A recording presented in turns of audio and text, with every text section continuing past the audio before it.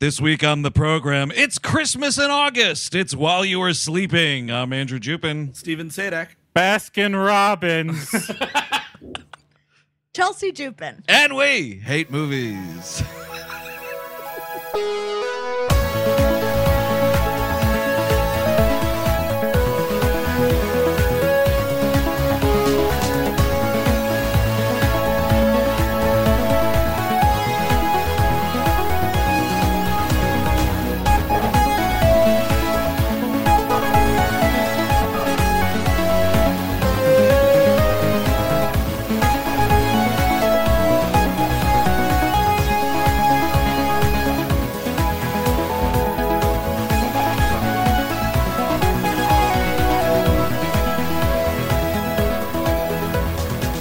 Hello, everyone. Welcome to We Hate Movies. Thank you for tuning in. As always, that's right. It's the podcast where we're just calling out ice cream names. We are pleased to be joined, of course, by frequent guest this season, my beautiful wife, Chelsea Jupin. How are you? I'm all right. We're talking about one of your faves here. This is While You Were Sleeping from 1995. Yeah, this must be a We Love movies, right? That's Yeah. how this is going? Yeah. Okay, yeah. Directed, of course, by Disney's own John Turteltaub. Ooh, you got yourself a turtle tub there. You look at this guy's fucking filmography, man, and I'm fairly certain that he lives inside the Magic Castle at Disney World. It's all episodes that list of his. Like, But it's all like Buena Vista movies, just like all the National Treasure shit. I was looking at something else that's also Buena The Vista. Kid. Is. Bruce Willis is The Kid. Did he direct that movie? Yeah, he did. He grows up to be a loser. Oh, that's right, Spencer Breslin. That kid actually grew up to be a loser. No, I don't know that. Now, of course, this is the beloved Sandy Bullock rom-com. Now, Steve Sadak, you own this movie on VHS cassette, is that correct? I do indeed. And Chelsea was like, "Oh, does that mean you love this movie?" I was like, "No, it just means that I found it in a random." Well, actually, no. Andrew, you thought that I love this movie. Chelsea was like, "Yeah, he just found it in a garbage dump," which is actually true. Yeah, Chelsea knows you better than I do, apparently. Okay. You like spending $1 to get a VHS tape with some bed bugs in it. Where are these dumps with these VHS tapes? I'd love to know. No, by that I mean like an Astoria, Queens vintage store that sells couches mostly, and then there's a weird little rack that has VHS tapes on it that somebody's grandfather left because he's dead. Oh, so it's like impulse buying, like you were there to buy a fucking disgusting couch, and then it was like, ooh, before I check out, add another 50 cents onto that couch tab. I guess so, but not for me. Me and my wife actively seek this stuff out. But the reason you bring this up, Andrew, Yes. is because we have another round of the VHS trailer game. Absolutely. Thank you for. I was gonna say normally this is where I would like push a button and then a little theme song would play, but thankfully Chris Cameron has covered it. But now Okay. people are going to be confused and think that this is an ad. Oh, This is dear. not an No, ad. it's not. We should clarify. Well, let's wait 15 seconds and then start because everyone's going to skip to that. The good news is, actually the bad news, I should say, there's one legitimate film here. Because it's a Disney tape, because it's Buena Vista or Touchstone, I think. Buena Vista. I thought. Hollywood I thought it was Pictures, Touchstone. Hollywood Pictures, but it is a Disney. which is Subsidiary. a Disney offshoot. Yeah. And So- distributed by Buena Vista, as said in the credits at the end of the movie. So Because I watched right till the very end. there's one legitimate film and two Disney animated films. Oh, fuck. Animated in 1997. Like you'd So be this is gonna- advertising for animation in 96. All right, so I'll give you the. You want to build up to the real film, or do the animated first, or go in order as they went? I think the animateds might be the softballs, so let's lead up to I don't know about that. All right, so the Ooh, first okay. the first animated trailer is an older Disney film released for the first time on VHS, and the clue that I will give you is Bette Midler. Oh, Oliver and Company. Slam! Look at that. That's That's it, Chelsea. Very One nice. for one. Now Wow. this one, the next one is a sequel to a Disney animated property. Return They're of Jafar. Wrong. Fuck me. Fuck. But and I will give you a couple of clues here. Okay. It is a sequel. I mean, I should say it is It's a sequel, and it could be the second movie, it could be the third movie, could be the fourth movie. Who knows? See, that's where I fucked up. Yeah. right. The one of the trailer lines is a character saying, "My father is alive," and the other one is, "Take part in the wedding of the century." Is it a Cinderella sequel? No. My father is it the third Aladdin movie? It is indeed. Do you know what that's called? Oh, it's I'm not even gonna pretend. Iago's Party. No, that's the fucking direct-to-DVD bonus disc movie. It is Aladdin and the King of Thieves. Yes, where he finds his dad or whatever. I saw both of those, and I will say the trailer's hilarious because I was watching with my wife last night, Jen, and they showed Robin Williams in the voice booth because they're like, and featuring the return of Robin Williams as the genie, and it's very much like, look, he's here. He had like a newspaper basically. Yeah, totally. There's a fucking laser scope on his forehead. But so did that mean that? Who did they have for Return to Jafar? Was it Castellaneta? No. Robin Williams came back. Oh yes. Robin Williams was. I'm sorry. Castellaneta is in Return of Jafar. Right, because that kind of came out right when that TV show was going on. Marty, shut up. It is called Aladdin and the King of Thieves. I want to make sure. Gotcha. Yeah. So yeah, and also John Rhys Davies is in this movie. Might be a stay tuned. Oh shit! I think he plays his dad. I saw it one time, like around when it came out, and I couldn't tell you anything about it. Did it? There is some sort of wedding going on there? Yeah, and Jerry Orbach, I think, is the villain, which is kind of rules. Ooh. Oh man, well, yeah, okay. I'm sure that's not considerately cast. He's playing Saluk. Yep, and definitely John Rhys not. Davis is. Well, I mean, fucking, you got Scott Wagner as Aladdin, so you know what? Oh well, I guess that's true. Yeah, Aladdin, I'm coming to kill you. You see. All right, so that's a legitimate film, and I will Okay. say. This features, this also has Bill Pullman in it, and a currently embattled celebrity. Mr. Wrong. Wow. Chelsea Jupin's got 2 for 2. Wow. Andrew with 1. I'm surprised. Chris Cabin usually wins at games. No, I'm bad at this. Okay. I owned Mr. Wrong on VHS, so that. Wow. Yeah. Speaking of VHS, that shouldn't have even been printed or. Was it like was it I really like this movie and I'm buying it and watching it a lot? It was my sister really liked it, and sorry to put her on blast on a podcast. Whoops. It's a strong stay tuned, I'd say. Oh, yeah, for it's sure. a really wild movie. Well, that's all the trailers then. That is Steve? just the 3. Excellent. We got to do more movies that you own on VHS, Steve. Maybe we should like backwards program some stuff because I really like playing this game. It's a fun game. Yeah, I'll dig through the crap. This movie, it's so super 90s also in just seeing like Hollywood Pictures and Caravan Pictures logos up front. Like that fucking Caravan Pictures logo, that poor sad old hobo walking down the street. You know why I always remember that one is because in front of their Jerky Boys, they did a little bit where they pretended to be the voice of the Caravan Pictures guy. Oh, yikes. I don't need people interacting with the logos. No. That sucks. I don't remember our episode. Did you have Jerky Boys on VHS yourself? Oh, yeah. Oh Yeah, yeah. Did you, Oh, yeah, did you you know own that. it? Was it an orange? I think it was an orange tape. Orange wasn't it? tape, Yeah. just like Johnny Mnemonic. I love an orange tape. And the first Rugrats movie, I also remember being orange tape. Orange tape, 3 orange tapes. And also just another with the opening credits. I noticed the font for the opening credits while we're like cruising down the L train in Chicago, all these beautiful shots of Chicago. This is a super Chicago movie, which I give it points right away for that. But the font on these opening credits, a little too casual, I think. Oh, they yeah? look like if you had a pad of paper with a personalized thing on it and it was like a to-do list. That's the kind of like cheeky, Yes. casual font that this is. I feel like you need a little bit more of a romantic looking font for or like a holiday looking font. It's a Christmas movie. Yeah, like Halloween. Blood dripping. That would be like what I would think of this movie as. You'll Yeah. never believe what happened while you were sleeping. See, it works right there. Actually, You see that's a great idea for a movie. It's a slasher movie where one person just sleeps through the whole thing and then wakes up and goes, "Hey, what? Wait, what? While you were sleeping, we killed all your friends." Can Sandra Bullock Yes. just like litters his his place with like bear traps and stuff while he's sleeping.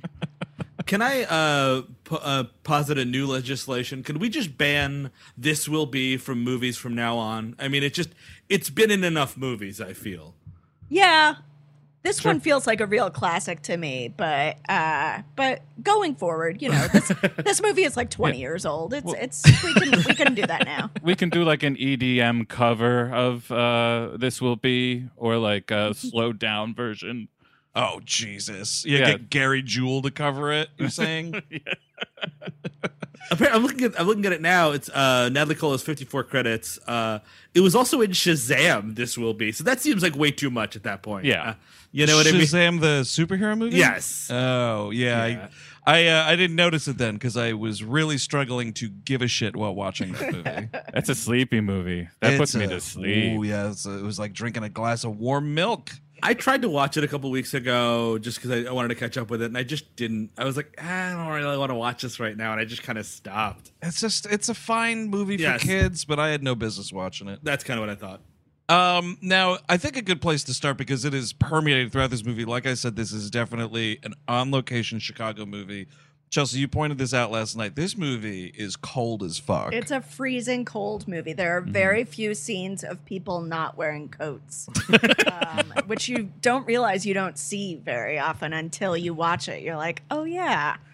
But can I point out that there is a scene early on without a coat, and that is when we are getting a flashback to the days of her with her father while they are looking over a bridge, and he's telling her the tale of the magic garbage barge that's going up she's just like looking out wondrously at a garbage barge. I did not recall this flashback at all. I've seen this movie maybe like somewhere between like 5 and 10 times. Yeah. And there's a big TV movie. My sister also, I think my mother actually owned the VHS also. Your sister loves it. Normally, she and I text during the holidays about how we're watching it. Right. Is this a Christmas movie for you, Chelsea? I mean, I feel like Christmas is incidental in this movie, and maybe I'm wrong about that. No, for me, this is I rewatch this every Christmas. Yeah, Okay. Absolutely. But I could not, like, if you were like, Andrew, how does this movie start? I'd be like, I don't know, Sandra Bullock in the L, like, coin booth kind of a thing. This like whole like golden hour flashback shit, it reminded me of another movie we rewatched recently in quarantine. The flashbacks that you have in D2 The Mighty Ducks, where it's like Emilio Estevez thinking about like his old days, like playing pond hockey and shit. And in both cases, it's flashbacks I don't care about.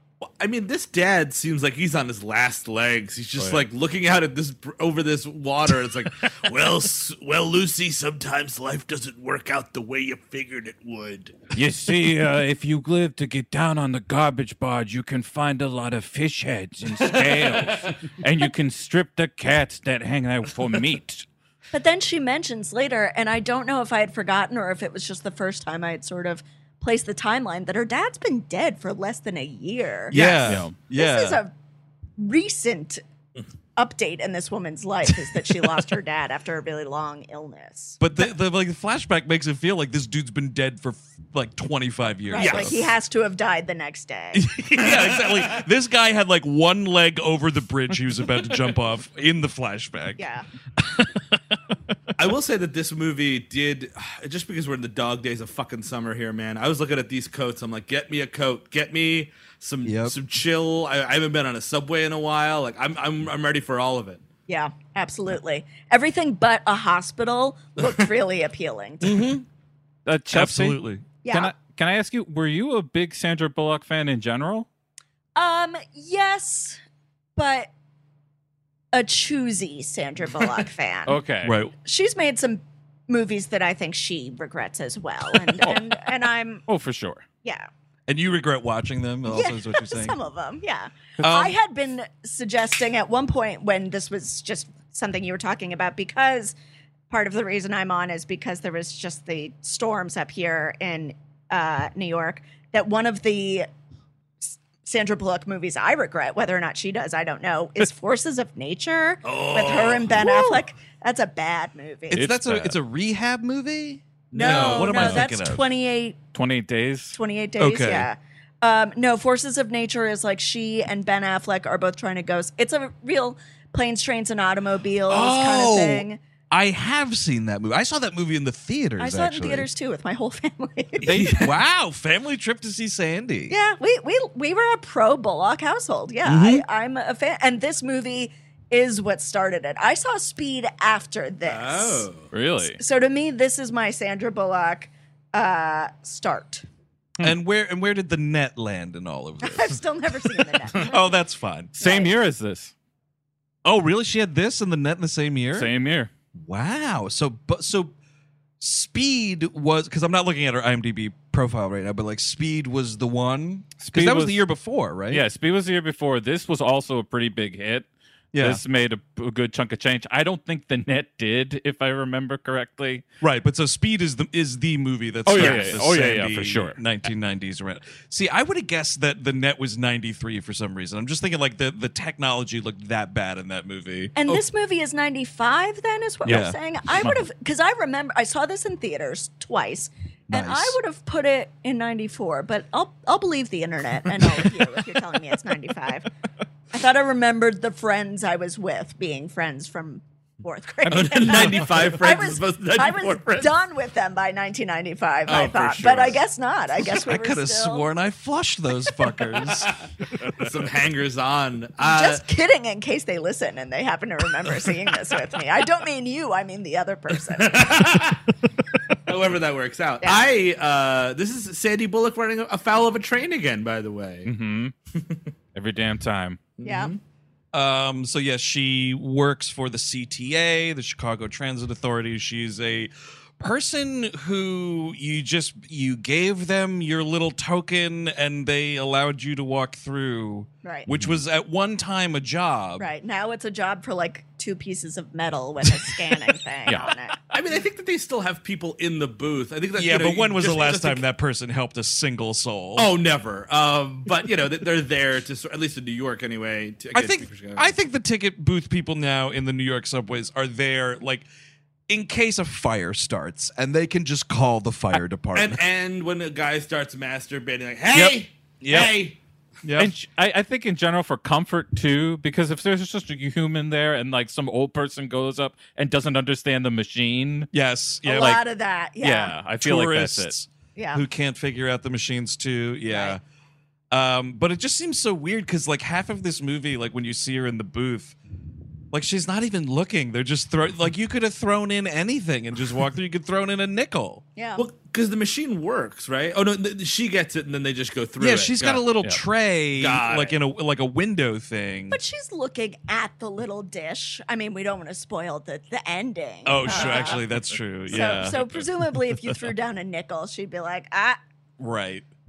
So it's her in the booth. She's doing a little voiceover here. We get some Peter Gallagher running in slow motion to start us off. A 1995 Peter Gallagher, by the way. He's such a dreamboat, but what's such perfect casting is he's an approachable dreamboat. Like he does look like just a guy who works in Chicago, who's really handsome, who you see on the train. It's a perfectly cast movie. Those eyebrows can do bench presses, though. Oh my God, things will take you in from wherever you are. It's kind of one of my favorite shots in the movie. Spoiler is when alert. his eyebrows take the train by themselves. Yeah, they're finally old enough to take the train by themselves. They're going down to the loop all on their own. No, there's a shot like a spoiler alert when he comes out of the coma at the end of the movie and he's kind of just like looking around. Not only are the eyebrows like shot straight up, but he's also like super bug-eyed. Yes. And it's like this dude is staring through time with this look. It is quite the facial expression. The left eyebrow just wakes up and sees the right eyebrow. I thought you were dead. I thought we were both dead. I never thought I was going to see you again, Righty. Righty and Bill. Righty and Bill, the Peter Gallagher eyebrows coming this fall to CBS Animation. I like it. Now let's start darting. I will say, I will challenge you on this he is perfectly cast. Sandra Bullock playing somebody that works for the CTA or the MTA or any government agency. Any A is complete horseshit. There's no way, and also like that. No, everyone's just like walking past this totally gorgeous woman in the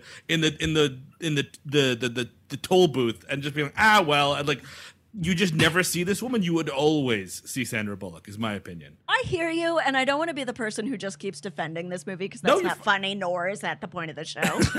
But no, it's guys against girls today. I see.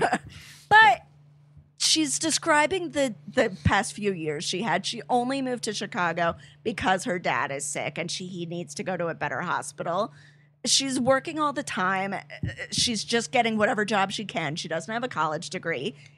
This is a movie that I feel like does enough of the homework to make the rom-com ridiculousness mostly work, other than when you start to think about like holidays for this family beyond this year. Like everything While You Were Sleeping 2 is a nightmare of a situation. Hell itself. Everyone.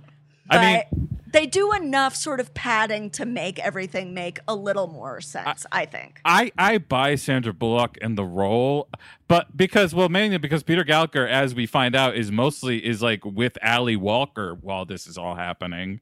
Yeah, that makes sense. But I think she's fine for the role. It's just the tone is This is an incredibly sad movie. This is so sad. This is like a Todd Solondz like Strand that like escaped and became its own movie.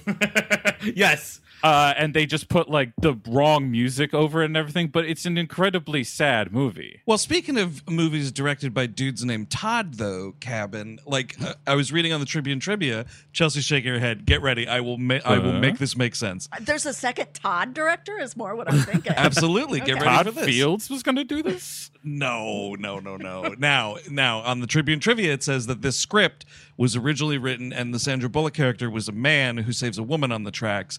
And all the producers were like, that's kind of creepy if a dude is doing this. Why don't we swap it?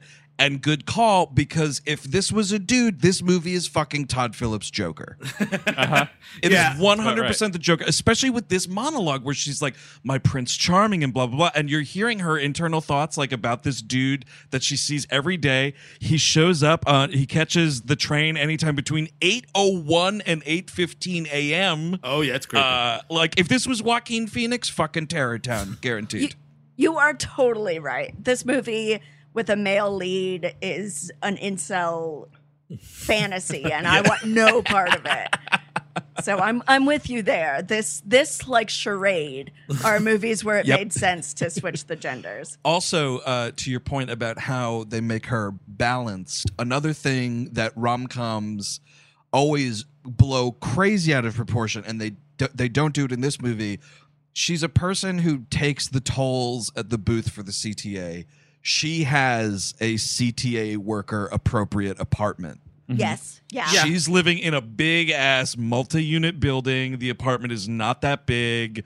Fucking Jackie Aprile is her goddamn super, which I'd be fucking out of there once the lease was up with this creep. Yep. Yeah, but he lets her break windows with Christmas trees. You gotta. Oh yeah, well the father is the fucking pushover there with that. This old dude. My favorite thing about that is that she's trying to pull the Christmas tree up through her window from the ground floor, and she drops it, and it hits Rispoli's father's window, and he yells up, "Lucy!" As if this is happening all the time. Well, presumably she's who lives above him is what it is. But is this not her first time with causing trouble? That's possible. Yeah, I feel she's a little bit of a Woody Woodpecker in this movie. Maybe she does it every Christmas. It's possible. Is that how she brings her, her groceries home? She fucking yanks it through the window. Well, once you get that pulley system together, Chris, I was going to say, use it. Yeah, Steve, if you spend money on setting up a pulley system outside your apartment, dude, you got to make it work for you.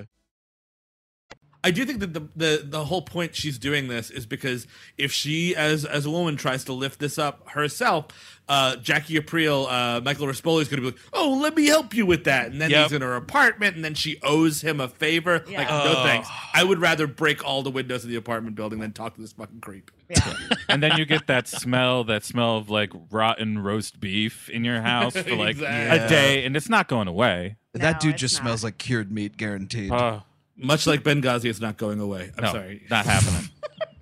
The other mode of carrying things that she shows, is she carries her Christmas presents in the sleeves of her sweater. She goes to give it to him when he's filling out the paperwork for the window, and it's tucked in the sleeve of her sweater. And does she just yank it out like she fucking pulls Taxi it Driver? out.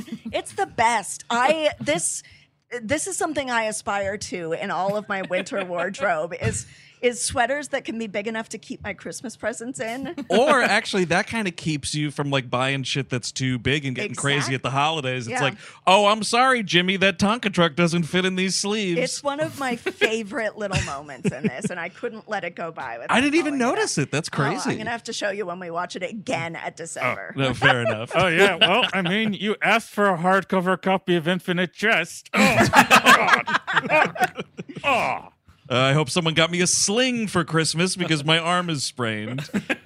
So she is met by her boss here. The boss is created this whole ruse about how she's employee of the month, and then it's you know what? Let's cut down to brass tacks here. You're the only one without a fucking family, and you have to work on Christmas, Lonely Heart. Sorry about that. It's fucking shitty, man. Yeah. I mean, this is a dark turn for this movie. I don't know. It's just, she's you always do this to me. I really wanted to enjoy Christmas. Well, I'm sorry. And no, it's a union job, and she's got rights. You know what I mean? Absolutely. The guy is a little too likable. It's Jason Bernard from Liar Liar, and he's just you played a little too likable for me to what he's actually doing to her. Who is this guy in Liar Liar? He's the judge.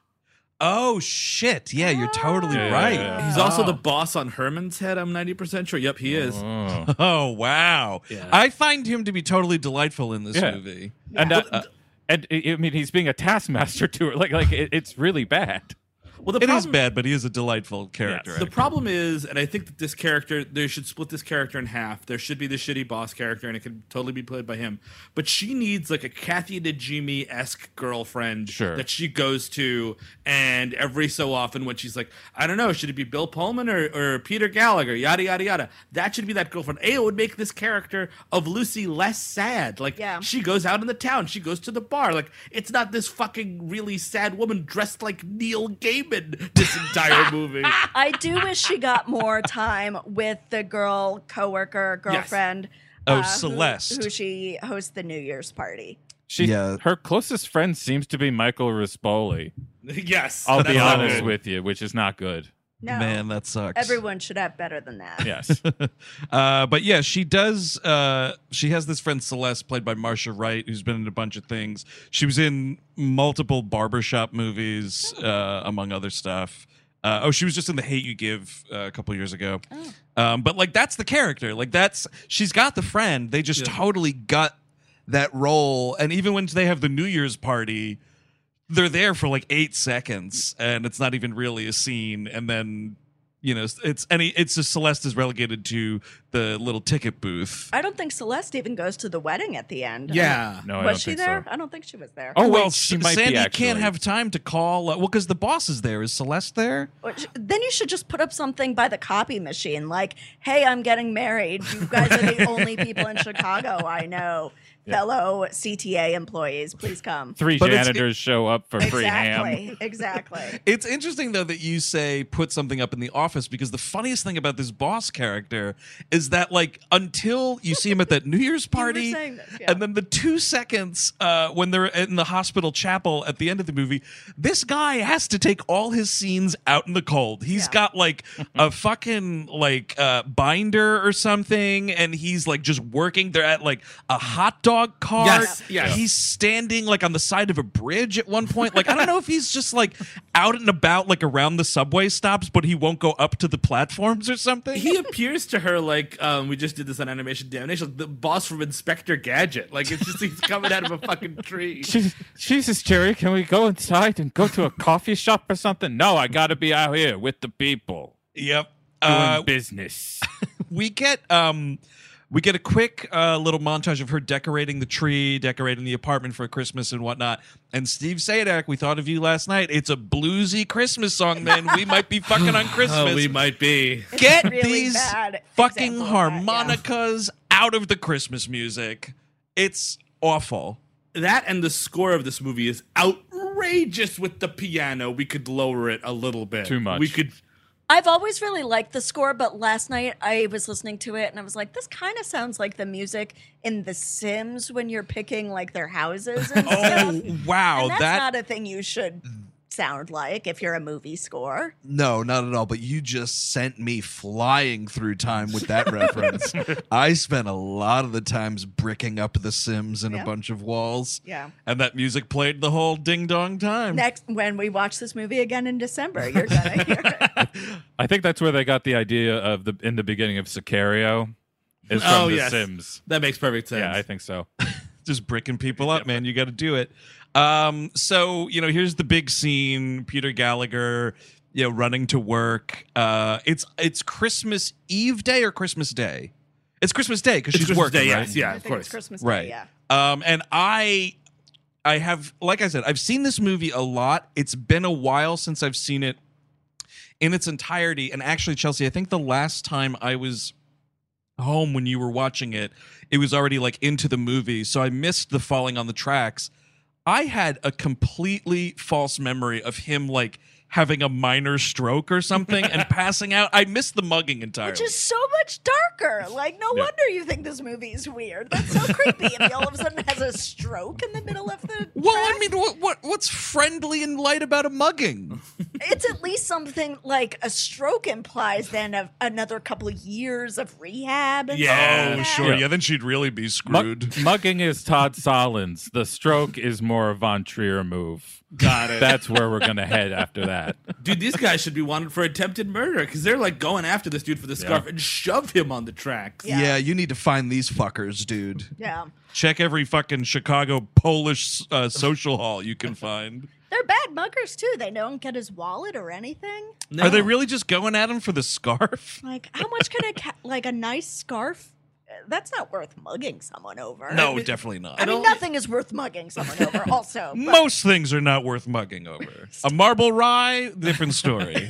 But if you're going to do the scarf, get the jacket. I mean, come Yes. on, guys. He's Get those dressed eyebrows, impeccably. dude. Yeah. Hey, you, give me those eyebrows. Get the fuck back here. Oh, your big Nike eyebrows. Look at you. Hold on, Cole. I got to call my eyebrow fence. I got a couple of Peter Gallagher's. Oh my God. I've been waiting for you for a long time. Oh, my God. It's Lefty and Bill. Oh, God. There's a collector in Colorado. He's going to lose his shit over this. Oh, hair collector. Eyebrow Ew. Aficionado magazine. It's either Peter Gallagher or Martin Scorsese. Who else could you have on there? Groucho Marx. Jack Nicholson. Oh, for sure. Sure. Those Different are kind of taste. Yeah, eyebrows. exactly. Yeah, I like that. Brooke Shields.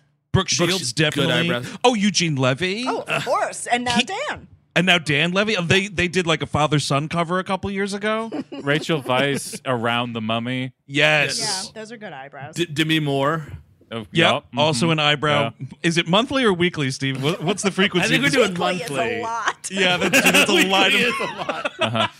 Cousin It, of course. Yes, for sure. The Oh, ultimate yeah. eyebrow.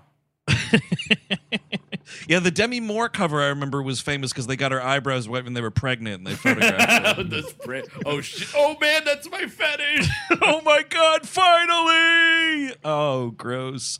So yeah, he falls on the tracks. Of course, she jumps down to save him. There's an odd line and it's like played for laughs, obviously. It's kind of funny, but it's also weird when you think about it. She's like trying to save his life. The train's barreling down and she's like, oh God, you smell good. Can I stop for a second saving your life to just say you smell good? Again, you flip the genders, and man, are you creeped out. Yeah. This Yep. is the worst movie at the gender switch. Yep, dude, fucking Joaquin Phoenix just sniffing Zazie Beetz' unconscious hair. Yeah. She jumps down to get him. I'm thinking she's saving him. When she says, oh, you smell good, I'm like, we're going to let this train take both of us now. It can't get better than this.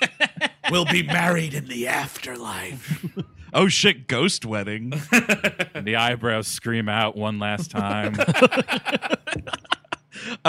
So he's rushed to the hospital. This fucking nosy ass nurse overhears her, and again, it's an insane thing to just say out loud.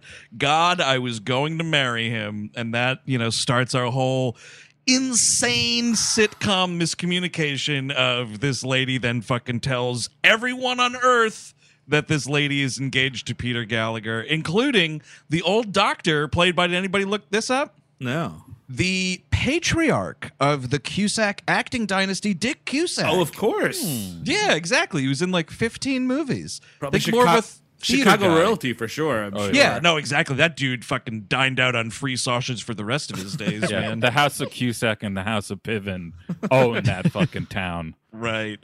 And it spreads like wildfire in this hospital. I've never known a hospital staff to be so gabby. Because it's a good story. She saves her fiance, they think, because Right. it's all the nurse's fault and not Sandra Bullock's. There you go. No, but if that nurse was played by a dude, Exactly. It is. I mean, it is all the nurse's fault until the family shows up, and it's so easy to stop and be like, "Hi, yeah, guess what?" I mean, I know this wouldn't be a movie, but like, yeah, actually, I just said that the nurse misunderstood me. I wanted to make sure that he was okay. I'm certainly not his fiance. I will leave you all to it. By the way, I saved your son's life, so you're welcome. Goodbye. And then no one would even think twice. Steve, I've seen you in some awkward situations. You are one to talk. There's no way you would do this. You would be in all their family photos. You would be Sandra Bullocking along with her. Well, if I got to marry Peter Gallagher, I would do anything. What about if you got to marry Bill Pullman? I think still great. even better, probably. Better career. I disagree there, but I don't Better know. career? Oh no, definitely better career. Yeah. I don't like Bill Pullman. I kind of realized. I've kind of come to realize today. Blasphemy. Today. At all? All right. No, I mean like Independence Day, I'll give you for sure. He's great. It's a fun performance. It's really good. I was last week actually. I think I got a little bit high, and I was like, I want to watch something. We were talking about rewatching Spaceballs. I was like, it's on Amazon Prime. Excellent. I put it on, and I got to the Bill Pullman bit, and it's him and John Candy, and I'm like, I just wish this was anybody else. I wish it was anyone else than Bill Pullman. I don't think he's as funny as Hollywood seemed to think he could be. Precisely. Yeah. I think that's he's fair. a great actor. Yeah. But I will give you that I think this is as funny as he can be is While You Were Sleeping. Mr. Wrong, Spaceballs, those were maybe asking a little bit much. I mean, I just love him as a presence. I think he's incredible. Like Lost Highway, he's incredible in. Yeah, you're right. Okay, no, I guess it's dramas, yes. Comedies, no. For me, anyway. Yeah, no, and I think that's totally fair. But I think, Chelsea, you're right that like he is a dude who can do like this exact amount of comedy where like the laughs come mostly through a channel of like charm. Yeah. Like, he's so goddamn charming in this movie. It sickens Yeah, me. yeah. But like all of the laughs that he can get and get away with are because he's also so goddamn charming. You know what is actually a good comedy with him in it is The Zero Effect. Oh, yeah. That's a good movie. He's really good in that.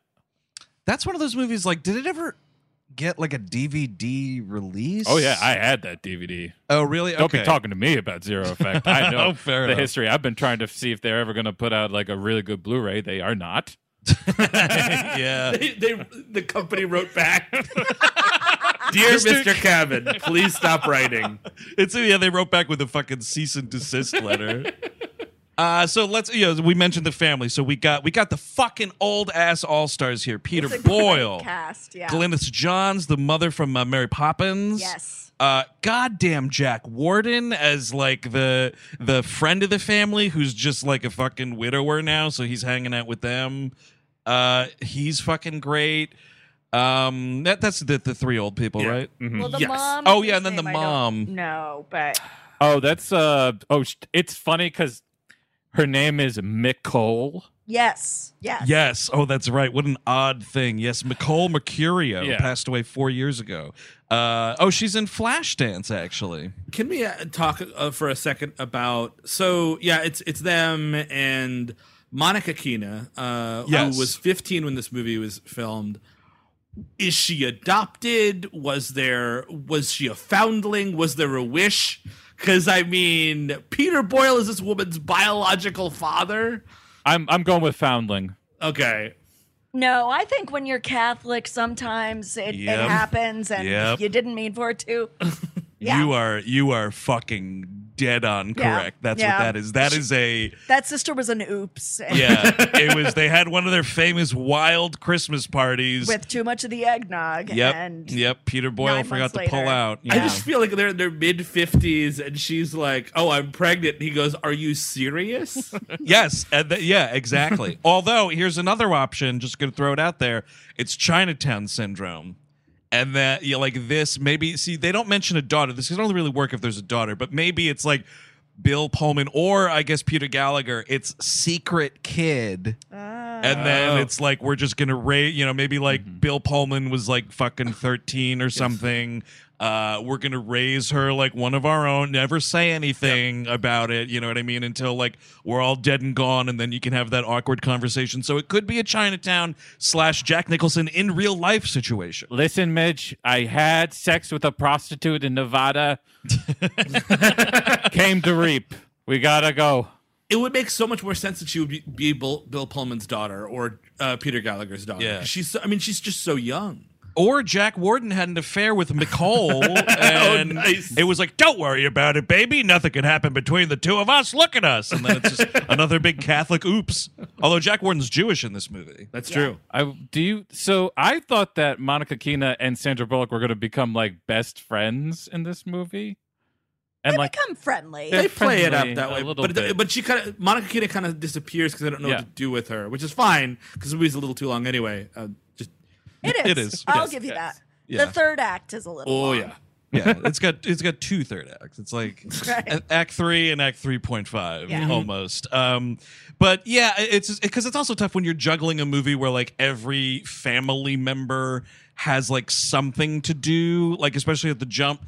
Eventually, someone's going to fall away. Like after Monica Keena totally mucks up the works even more with a second overheard thing about Sandra Bullock being pregnant, and then she just fucking goes and blabs that to everybody. Then it's like she's just out of the movie. Plus, it's her winter break. She's hanging out. She's too busy to hang out with her family too much. Yeah, her brother's in a coma, but like she made plans with friends. Dude, honestly, Chelsea, you hit the nail on the head with, he's in a coma. Because no one is like, I mean, a coma is a fucking serious situation. Like, you know what I mean? Like, every minute counts, and like, it's always like, oh shit, if he doesn't wake up tomorrow, there's gonna be permanent brain damage, and people are sobbing. It's like a half death. It's like a real fucking. They're just going home. They're doing like an hour visit every couple of days. Yeah, I'm not a doctor, but they do seem very like it'll end soon. Let's just wait it out. Yes. Which I don't think is usually how that goes, but it is at least how they've decided to treat this movie. And the doctors aren't like giving them much information. They're like, well, the world turns again. And like that's it. Like it's not like any updates about like, oh, he had like a bad night or anything like that. It's like, well, I gotta go get some coffee. Yeah, later. He's peacefully sleeping. It's like, not really. Yeah. But you know what? Here's the thing, guys. The holidays only come once a year. Yeah. You know what? Like, what are you going to do? You Plus, just the sit hospital's there? probably got like skeleton staff. It's Christmas. This guy is probably like, he does one case a year, and it's like, oh, now he's in charge of the coma guy. Right. Well, the one thing that they do put in this, so they all come in, and like the awkward thing is like, oh, this is Lucy, his fiance, and she's like, ooh, ook, and they're doing all that stuff, and then it's overheard that the grandmother has some sort of a heart condition, and she'll die if she's not his fiance or whatever that is. And the solution to that is, let me just tell a couple of you away from Glynis Johns, and you guys can fucking figure that out. Exactly. After I've long disappeared into the cold Chicago night. Exactly. But I mean, Glynis John in this movie, though, she does such a great job. She is so good in this movie. She's fucking hilarious, but also like because of like, just the age that she was at the time the movie was made and like her voice sounding so fragile, I fucking totally believe she was this like glass figurine that would shatter at any second. She's just this gentle old grandma. It's a great performance. And is she the only of the older cast that's still around? Is Jack Warden still around? Jack Warden passed away. She's the winner. Yeah. Peter Boyle and his aggressive baldness are gone.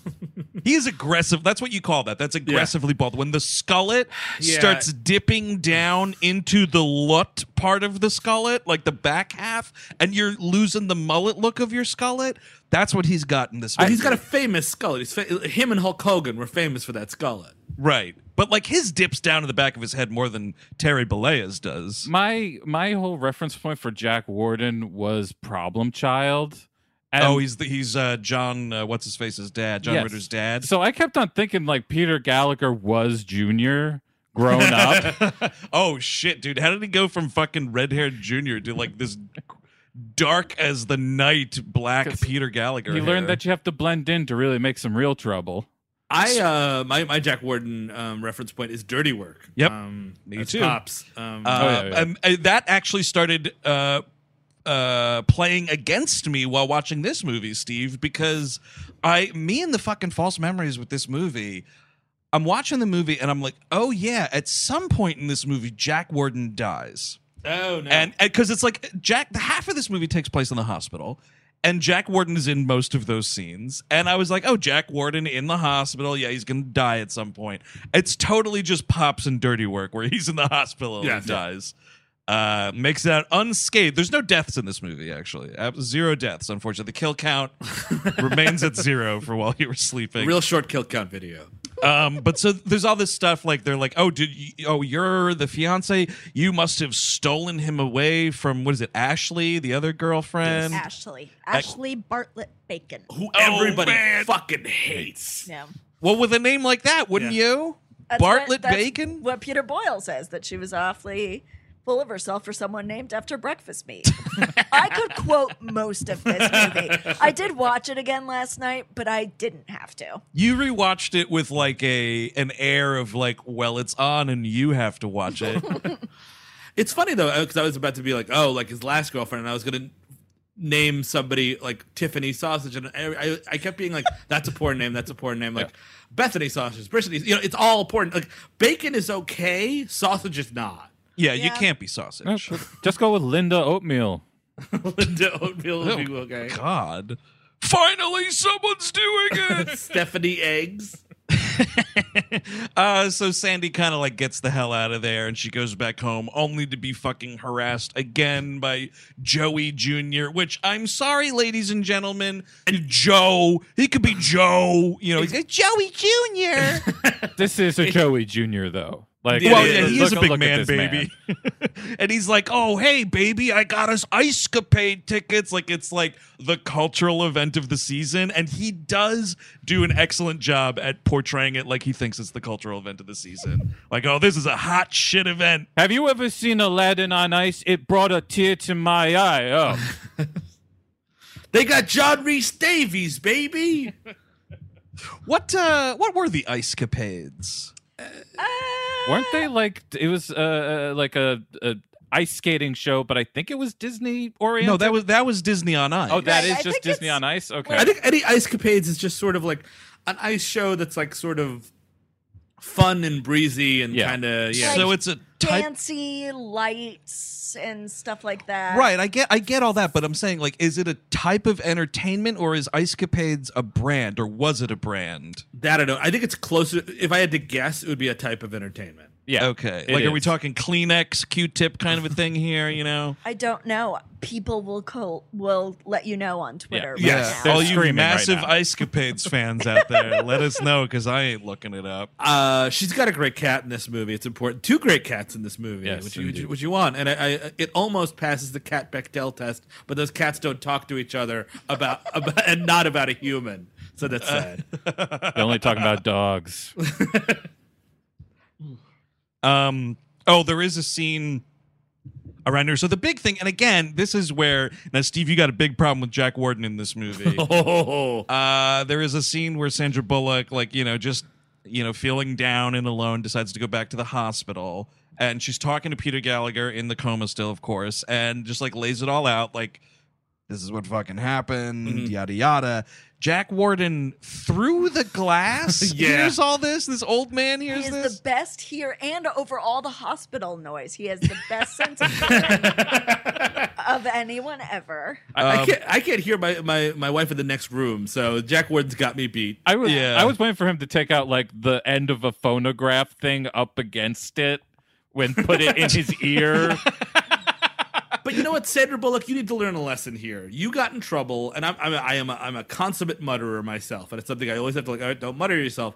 But she got in trouble for muttering to herself. All right, don't go back and start talking out loud again to no one. It's only serving you poorly. Yeah, well, I mean, here's the thing, though. It's a person in a coma, and what do they always tell you with those people? Just talk to them. They can hear you. We think they can hear you. Just talk to them. I think it's fine for you to talk to them. Just don't confess, your secrets to them, maybe. Yeah. Maybe don't let the whole dime drop. It's sadder than that, though, man, because this whole monologue is about, how she understands how pathetic it is that she's in love with someone that she's never met before. It's fucking devastating. It's so sad. And I think we're still at Christmas. Yeah, it's still Christmas Day, I think, at this point. And again, she's dressed like she's about to enter the fucking dreaming with this incredible Neil Gaiman coat. It's quite spectacular. I think it's the best coat in the movie. Sorry, Peter Gallagher. They're trying to, again, desexify her a bit and make her look schlubby, which is very difficult. So it's I don't know, maybe it's a circus tent that she wears? You know what I mean? Look, everyone in this movie does look pretty schlubby. It looks like they bought most of the wardrobe, except for Peter Gallagher's, from, J.C. Penney. Yep. Which tracks for the family. It's totally accurate, works. though.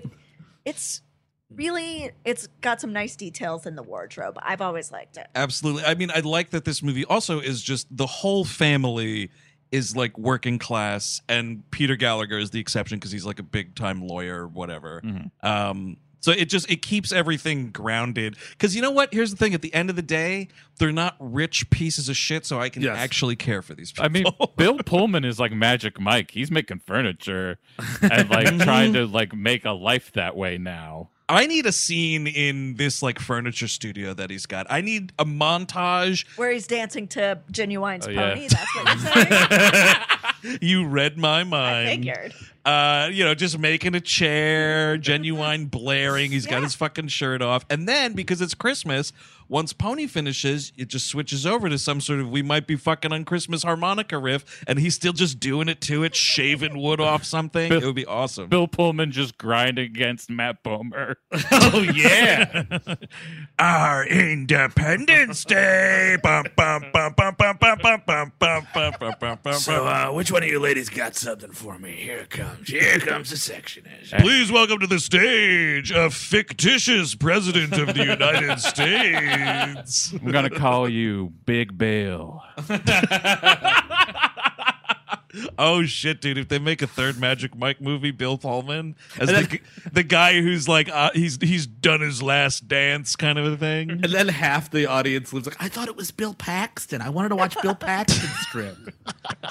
Oh, he's been dead for years. Oh, that's going to be a problem. I mean, I'm not talking out of school, and I'm not reporting anything. But Bill Pullman was a little excited when Bill Paxton died, right? Just a littlest bit, just the tiniest bit. Yeah. I don't That's know. one less thing I got to worry about. Well, yeah, maybe excited is the wrong word. I would say maybe he was a scotch relieved. Yes. Or his agent was glad. Yeah, all right, that's even better. I don't need to ask. Okay, this is who you mean, Independence Day, right? Not Apollo 13, right? You're looking for the right guy. Dude, that'd be great. Like the news rings out around Hollywood that Paxton passed away due to fucking medical incompetence, and then the phone rings at the Pullman estate. It's Bill, Bubba, did you hear the good news? You're the only Bill in town. Yeah, I do love the idea of just Bill Pullman coming in. I'm coming in to read for. Yes, thank you so much for picking me up for Big Love. This is excellent to read for that. Oh wait, I'm looking at. You wanted Pax. Yeah, no, I'm fine. I'm not going to read it. I'm just going to leave. Thank you, guys. Thanks, everybody. Thanks for your time. I'm not going to waste your time. Just could you just validate this parking? I mean, I haven't even been here for 10 minutes. How many fruit baskets do you think Bill Pullman's wife got when Bill Paxton died? Enough that they ate on them for days. Yes. Well, that's poor Bill Pullman's wife. Someone's oh my God, I'm so sorry about your husband. Oh my God, what happened? Homer's not dead. He's in the backyard. Oh, so I heard you're making a sequel to Twister. You know, we had somewhat similar circles. You might want to think about, getting me on board. I was great in Dark Waters, Dude, he's just fucking playing the same character. They didn't even change it. It's just Helen Hunt and Bill Pullman. I think me and Helen would have great chemistry. I honestly think, it's time for a Helen Hunt, Bill Pullman movie. Marty, shut up. So the most awkward thing in the world is the invitation that Sandra Bullock's character gets. What's her name? Lucy. Lucy, yes. They're like, the family comes in like the next day or something, and they're all at the hospital again. And it's like, oh, well, because all the craziness that happened on Christmas, we didn't get a chance to celebrate. We're doing it tonight. Why don't you come to our house? This is an absolutely not situation. But how can you not go? And as far as they know, it's your fiance's family. Yeah, I know. It's tough. Well, she tries, though. She's like, oh, I got to work, this, that, and the other thing. I do have to constantly remind myself in this movie that she has literally no one. Right. So exactly. She needs Kathy and Jimmy or her friend Celeste to be like, hey, how's it going? Yeah. Why do you come to my house for Christmas? Why do you come to my house for New Year's? Or she does have New Year's Eve plans, which I was shocked about, by the way. Well, she's going to Celeste's house. Even Ricky Lake in Baby Cakes had a better social structure to her life than she does. It's amazing. This should not be. And it's not like she's, a seemingly like annoying character or something. She seems like a pretty of course, down to earth, aside from like fantasizing about Prince Charming every day in her monologue. But other than that, I'd hang out with Sandra Bullock in this movie. Absolutely. She's played more obnoxious characters. What was that Ryan Reynolds movie? Wasn't she obnoxious The in that? Proposal. Ooh. Or what was the one she won the Razzie for with her and Bradley That- Cooper? All About Steve. Yeah. Oh, that's a trash Really movie. bad. I think that might have been what I was definitely thinking of. Yeah, because I don't think she's that bad in the Proposal. No, what is really bad? Oh, you know what's really bad about that movie is Betty White raps in it. Ooh, Does that's she? tough. Yeah, because they do some. Remember, Are they you do. thinking of The Wedding Singer? These are different movies. She goes to the house.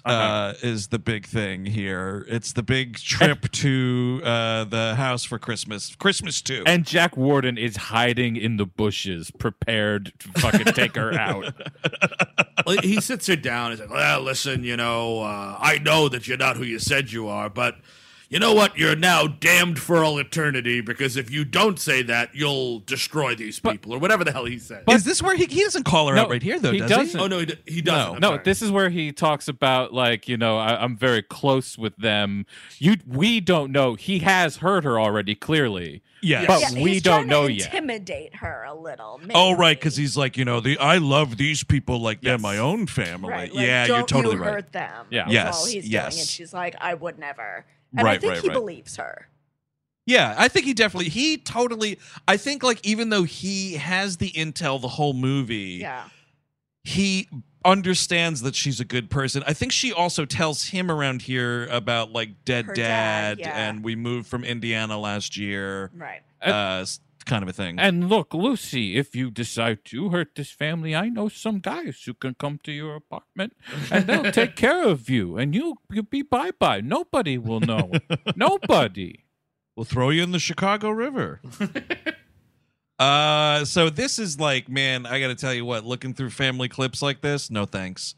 I do not like when the photo albums come out, and this is like to give you like a little bit of background on Peter Gallagher, I guess. Like he saved a bunch of squirrels when he was a child, and they've got clippings of that. Yeah.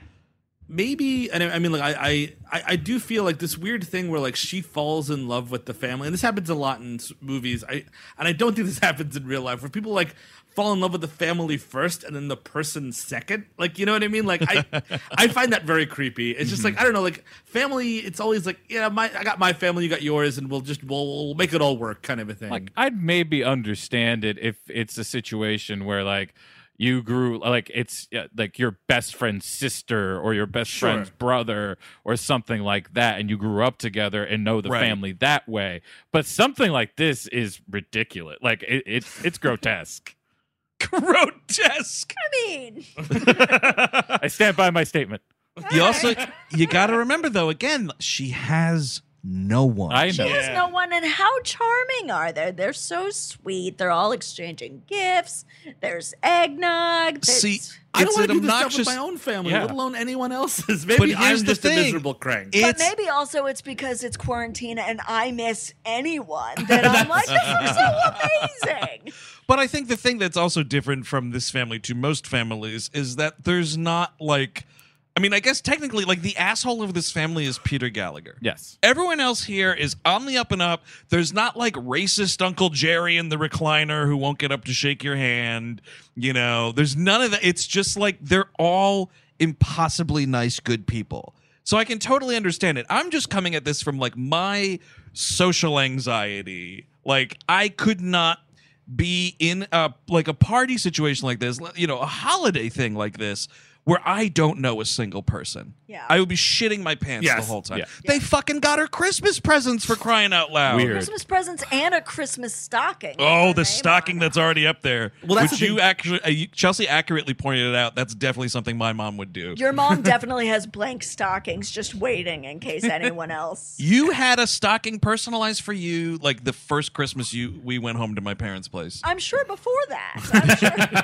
It's like, oh, Andrew's dating a new girl. Time to make the Christmas stocking Yeah. just in case it goes through the holidays. And it's very sweet. It's very sweet. It absolutely is. No, but it's just hilarious that, it's another good touch on the production design in this movie Yes. that they would definitely be a family that did that. Yes. Oh, Andrew, don't you want to, invite some of your friends from college over? I got plenty, little stockings for all of them. Hey, I think if you look somewhere in my parents' storage unit, Kevin, there's a fucking Chris Cabin stocking in there. There might Probably. very well have been. There's one for all three of you guys, just in case. She doesn't know how Christmas will go. She's just waiting. Absolutely. Yeah. But to your point, Andrew, the social anxiety bit, it's like, yeah, I get invited to someone's house like on Christmas. It's like, and I gotta pull somebody aside. Do I have to bring a gift? Who do I have to buy for now? It's you're handing, not to sound like George Costanza, but you're handing me a bill for presents at this point. Now I gotta Absolutely. go out and buy some horse shit. Well, she buys one of the biggest scams of the holidays, a fucking planted poinsettia. Yeah. Oh, Get of the hell course. out of here with the poinsettias. Yeah. You can't keep those in a house with animals. You gotta No. always go with the classic. Just bring, like the Bubble Coat episode, bring a bottle of wine.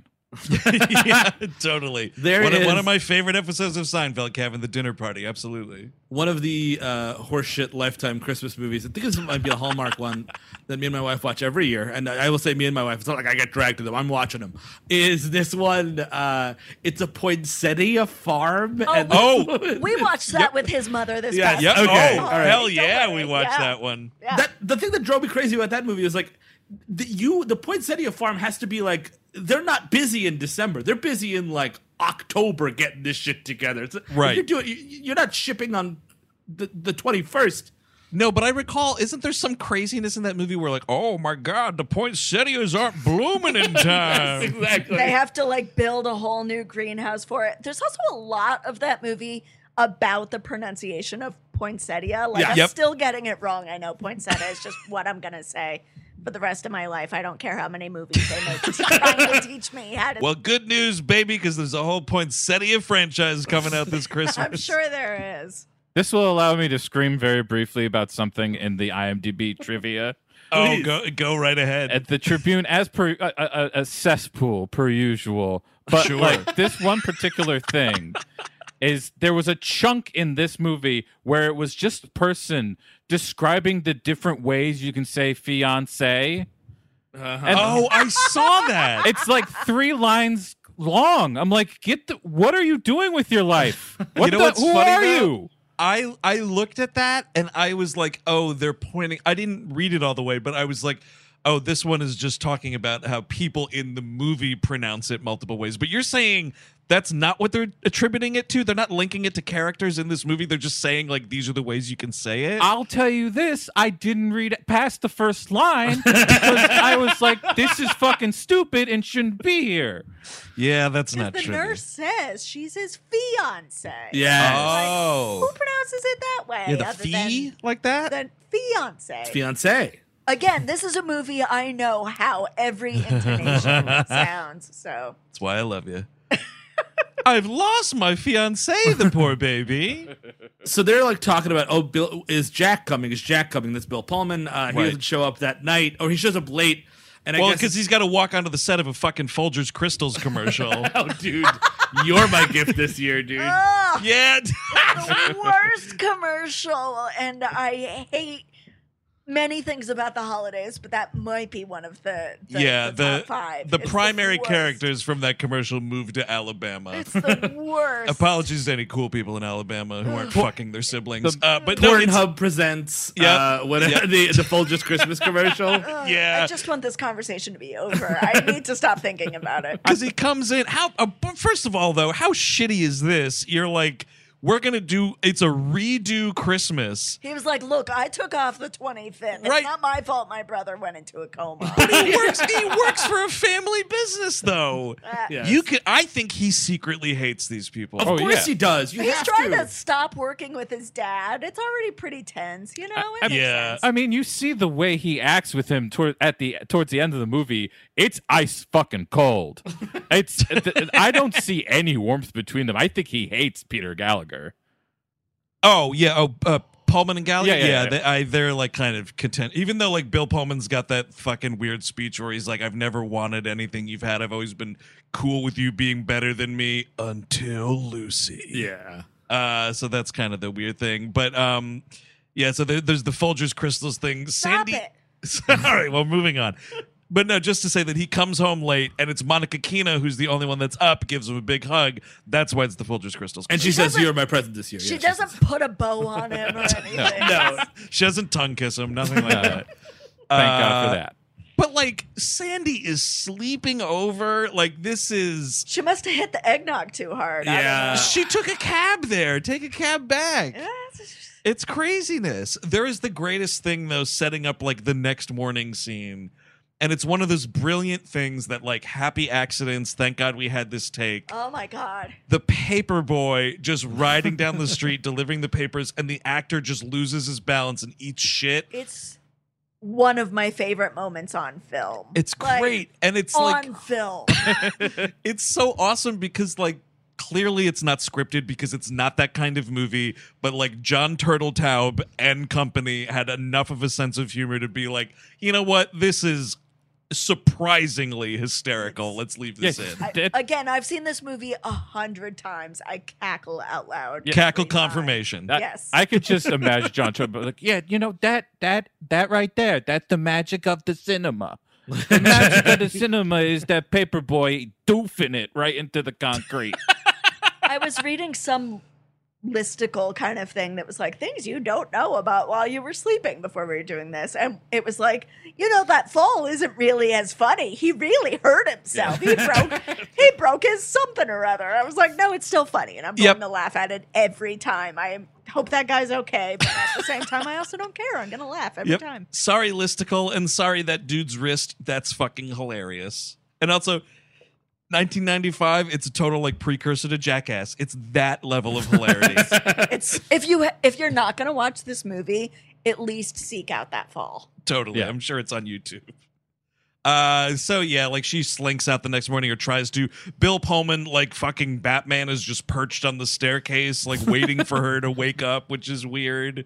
And there's a weird thing where when he comes home, like the sister was like, because he's like, oh, who's that on the couch? And she's like, oh, that's Lucy. That's Peter Gallagher's fiance. And Bill Pullman like takes a look and is just like, that's not Peter Gallagher's fiance. His name is also Peter in this movie, right? That's It what's is Peter. confusing me. He's Okay, Peter. yeah. Bill Pullman is Jack. Right. And he's like, oh, that's not Peter's fiance. So then like the next morning he's kind of like grilling a little bit because he's suspicious of what the situation is here. Peter's fiance wears honky pants.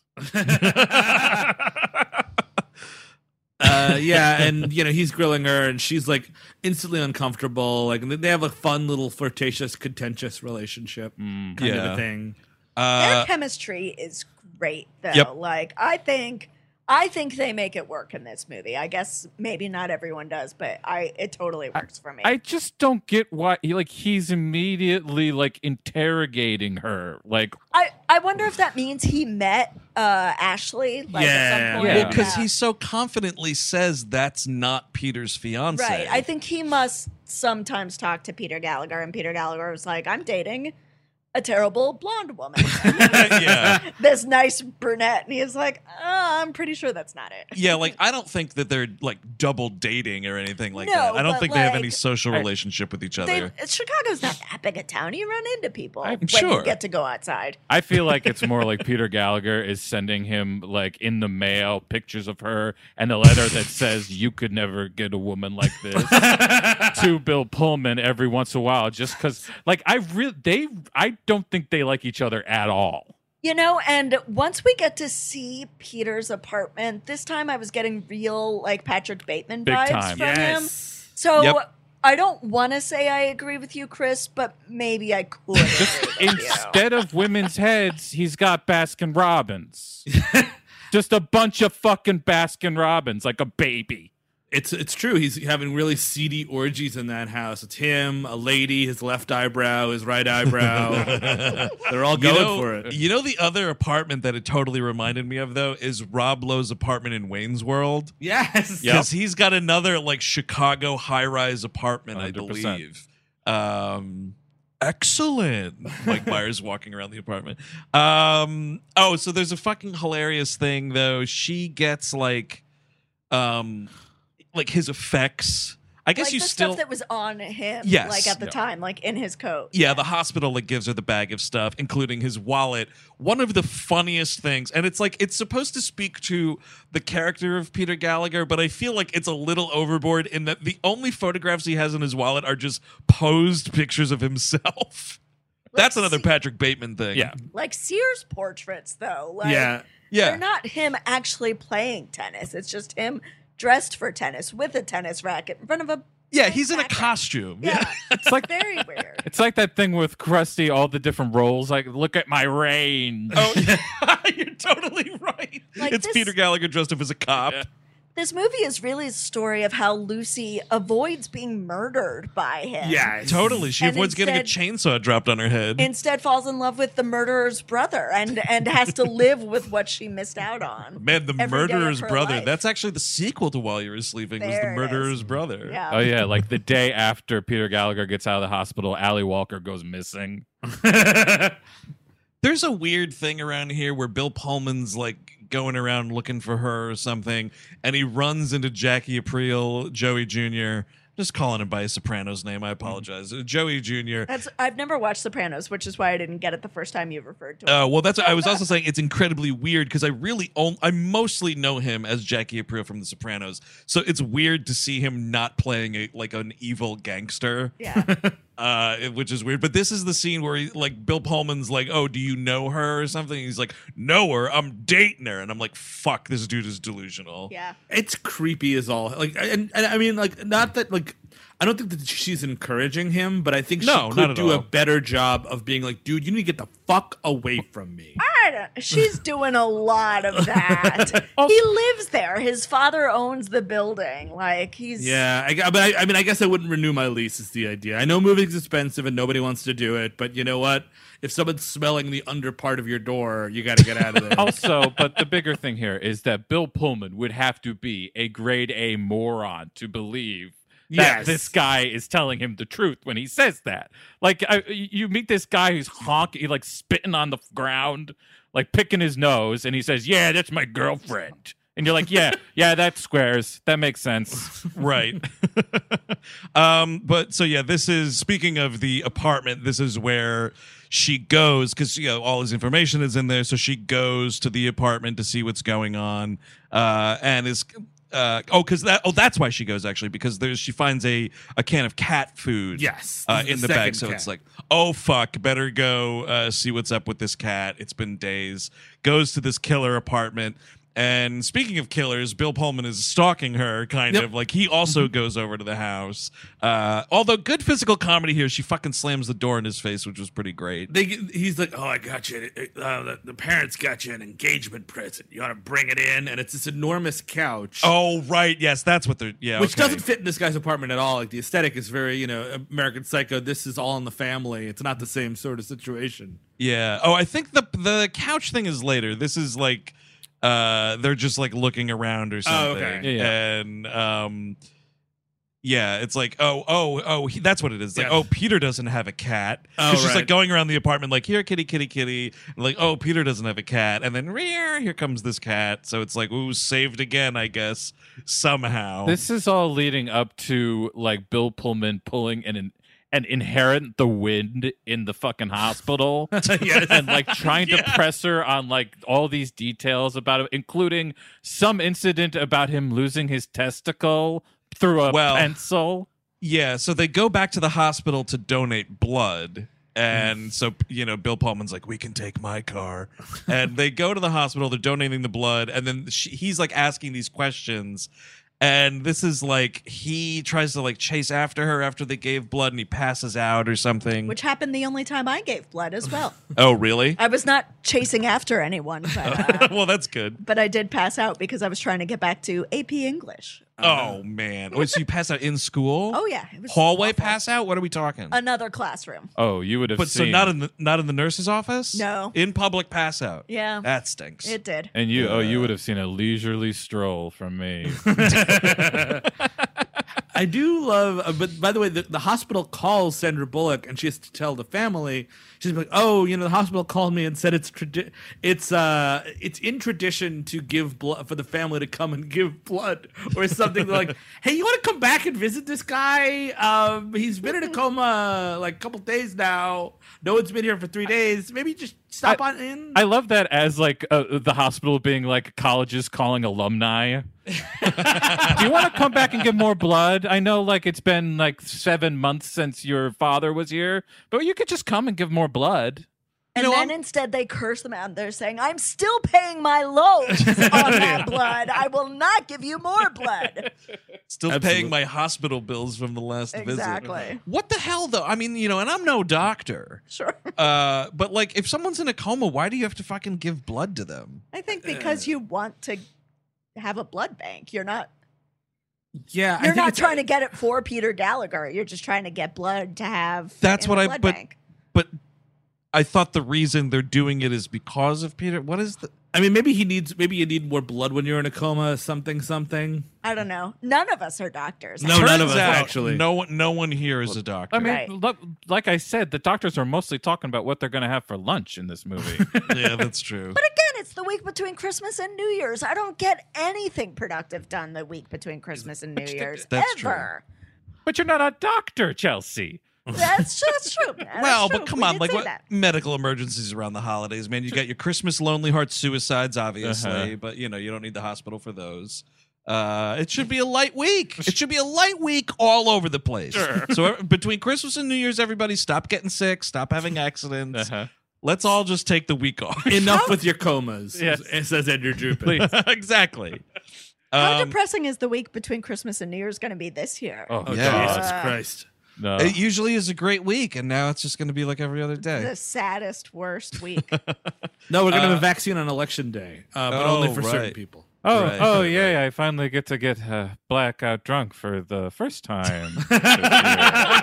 Here we go. Totally. Yay. Let's. You know what? We'll set a goal, and then the next day we'll try to beat it.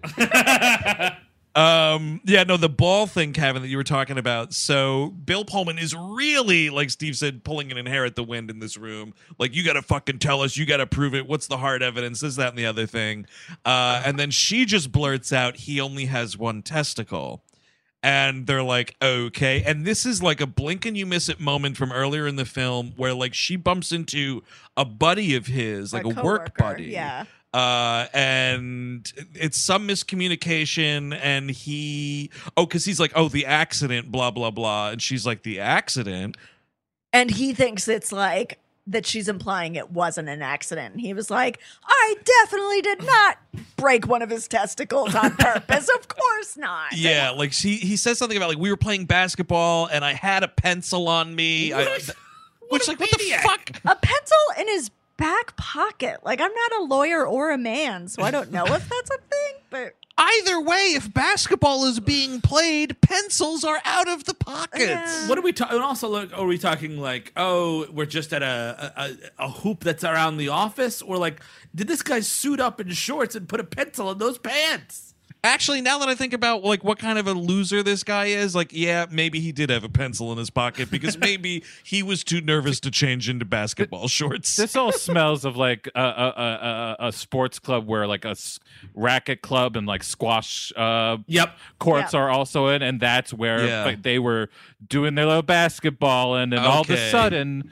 a pencil fucking goes through his testicle, and it looks like an olive in a martini glass. Oh, cabin! I'm trying to keep down dinner here, man. Good God. Yeah, it's tough. I mean, like, what a rough year for Peter Gallagher. Exactly. Bad time. Yeah. But so yeah, she's like, he only has one testicle. It was a basketball accident, and they make what's her name, Nicole. The mother is like, well, I'm his mother, I guess, and we're just like looking at balls in this movie for a little bit. It's kind of hilarious because like I do appreciate the shot of like the look around the room, like who's gonna look at Peter Gallagher's balls. I don't know. I'd volunteer. First of all, her actual text me Sean's phone number. Her actual name is Midge in the movie. No, it's not. Is it? Yeah, it is. It's Midge. Nicole. I'm sure it's not her actual name. No, Midge in is the a movie, nickname. the character. No, I understand that, but I'm saying Midge is a nickname. Right. No, we Midge know is a that. nickname for like Miriam. Yeah, but we're just saying Midge and Nicole. No. It's hilarious. She's literally listed as Midge in the credits. I'm looking at them right now. Hiya, Midge. Yeah. I'm curious. So, like, why not just ask the eyebrows? Like, eyebrows, you guys would know better than any. Or are they? Oh my God, are they in comas too? Yeah. 2 eyebrow comas. Separate eyebrow comas. Yeah, they might be. Little eyebrow doctor comes up to see them every day. Looks at both of them. Oh, how is Peter Gallagher doing? Oh, I don't know. I'm just an eyebrow doctor. I do love the Glynis John. I think it's Glynis Johns has this line. Look on the bright side. He's got more room in his jockeys. Jockey shorts. Yeah, it is Glynis Johns. Which is kind of hilarious. Just have your grandmother talking about your broken balls. There's another. Oh, speaking of creepy shit, though, here's Joey Jr. once again. There's another. He's like fucking yelling at her on the staircase about not going to the ice capades. Yes. Well, this is when he goes in her apartment, right? Like he's yelling about it, and she like has to come in, and like Bill Pullman is just following her around. And she's like, "Oh my God, if he sees you here, they'll know the jig is up or something." Yeah, well, this is the double dose of sitcom shit right here because Joey Jr.'s like sexually harassing her or whatever in the apartment, and then there's a knock at the door, and it's Saul. And so she's like, you got to fucking hide in the closet or whatever. And then there's like, I think, is this when he's like, look, I'm hip to everything that's going on here. You got to tell them. Yeah, here's my notes. Saul comes over and tells her like he knows the truth. I overheard you, blah, blah, blah. But he's like, you got to. Is it he or she makes the decision of like, you have to stick to it until that's what it is. Cause he's like, look, yes. You are sort of like the surrogate for Peter right now. Yep. Without you, they don't have him, so you got to stick around until he wakes up. He kind of like implies that like the entire family will die if she doesn't keep this up. They're all going to turn to sand, you see, Lucy. A little bit much. Listen, you got to do this for the next 10 years. Give me 10 years, Lucy. Look, I understand. Like, sometimes a coma can take a couple of days, like sometimes, let's say, between Christmas and New Year's, or sometimes it could take the rest of a person's life. I'm asking you split the difference 10 years. Look, 10 solid years with my family. Look, all the furniture you want. I'll talk to Callahan. We'll have a little talk and we'll get you a lot of tables. But then this is like he leaves, and as soon as he leaves, then it's a knock on the door, like Bill Pullman. It's a hilarious, like, this is so sitcom-y to the point where he's like, did I just see Saul leaving a second ago? And she's like, yeah, he had something, don't ask me about it. But the important thing is, right before Saul comes in, she's like, okay, oh gosh, Joey, hide in my closet. And in between the two visits, she opens the door, and Michael Rispoli is looking at her shoes, or he's trying them on. And he falls over trying them on is the thing. Yes. And she's like, are you trying them on? She's like, no, what are you talking about? It's like, he says like his foot fell into it. Yeah, just got wedged there. So yeah, this is when Bill Pullman's like, oh, there's a little family wedding present for you. It's this disgusting couch. But like, I do appreciate this is another cool move. Slick, charming Pullman line right here. She sees this killer chair and she's like, wow, your family's so awesome. This chair is great. He's like, oh, that chair. How you like that chair? She's like, yeah, this chair is the best chair I've ever seen. And he's like, that's pretty cool. I made it. This disgusting couch over here, that's for you. So then it's like a weird, he's like, I'm here to drop it off. And she's like, how about we drop it off at Peter Gallagher's house? Yeah. Even though it fits much better in her apartment Yes. than yeah. his. It's all wrong for his apartment. Absolutely. It's all wrong. Meanwhile, Michael Rispoli is like going through her underwear drawer still. Nice panties. Yeah. Yeah. So how about I keep about 5 of these for myself? Well, that's you got to like once he's been in your closet for even 2 minutes, you've got to like, all right, the next day just count down what's missing. All right, what's missing? Yep. And here's the thing: for every item that's missing, that's 1 month free rent. Yeah. Or else you're telling the father that you're going to the cops and you're getting this dude arrested. Look, That's fair. Look, Lucy, I would love to return your birth control pills to you, but I would need a date for you to do that. I can only give those back at the Ice Capades. Joey Jr., you just stole a pack of mints off my nightstand. Look, Oh, Dad! look, I got a gun to this Altoids tin's head. You wake up in the morning like, fuck, my toothbrush is missing again, motherfucker.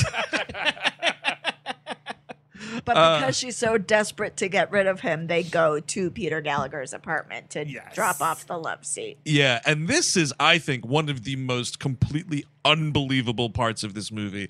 Bill Pullman driving this huge-ass moving truck, front first parking space in the fucking downtown Chicago sidewalk? No way.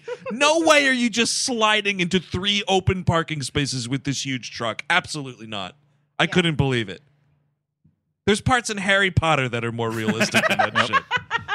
But so, yeah, he slides in. She makes some comment about like, oh, well, aren't you a little close to the car in front of you? You know, and he's like, no, well, we got to get this couch out of here. And they lug it back up there. They fucking like totally destroy Peter Gallagher's apartment in this scene. But points off for Peter Gallagher and the design right here. Like they jam this couch through the doorway and Lucy like goes flying and they she knocks into a table and it's like a vase with flowers falls over. But he has like dyed the water in the vase blue and it like stains the carpet like a fucking cleaning commercial example. This is an 80s thing. This is not a mid-90s thing. Like I know he's supposed to be a yuppie or whatever. Come on. But it's a total fucking Patrick Bateman move. It though. is. Once again, man, this is really something. She really dodged a bullet. Huey Lewis posters are everywhere, Yeah. just warning signs left and right. While you were sleeping, I escaped your clutches. Oh, no, I found your collection of torsos. Oh, boy.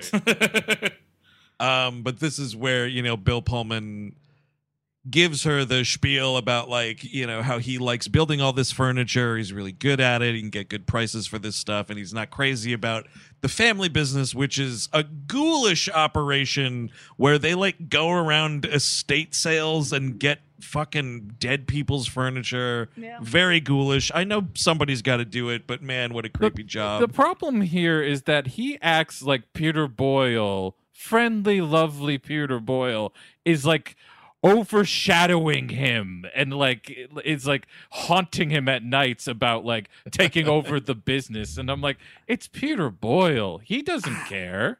I don't know. Like Peter Boyle, lest you be reminded, is built like Frankenstein. You know what I mean? Like if Peter Boyle tells me to jump, I say how high. That's kind of where I'm at. But Yeah, he's not someone I want to disappoint. No way. Or you don't want to cross him either, though. Yeah. But I'm far away from Taxi Driver at this point. I remember him as Ray Romano's father, That's a mostly good point. right around here. Well, I'm sorry that you fucking wasted time watching that obnoxious sitcom. I've seen enough Yeah, of it. I've It's seen okay. It's episodes. fine. I've never seen an episode of Everybody Loves Raymond. Really? Never. It's Wow. fine. It's just, the paint is drying and you need something to watch kind of thing. I mean, I've seen like bits and pieces, but it's the same thing like that fucking Big Bang Theory. Absolutely not. Oh, it's much Never. better than Big Oh Bang yeah, Theory. much better. It would almost have to be. I would I mean, wager. it's got Brad Garrett in it. Brad Garrett's wonderful. Raymond. Yeah. So we knock over the water and everything, and then This is like another actually totally unbelievable thing. It's like Chicago in the fucking ass end of December, and they're like, oh, we got blocked in.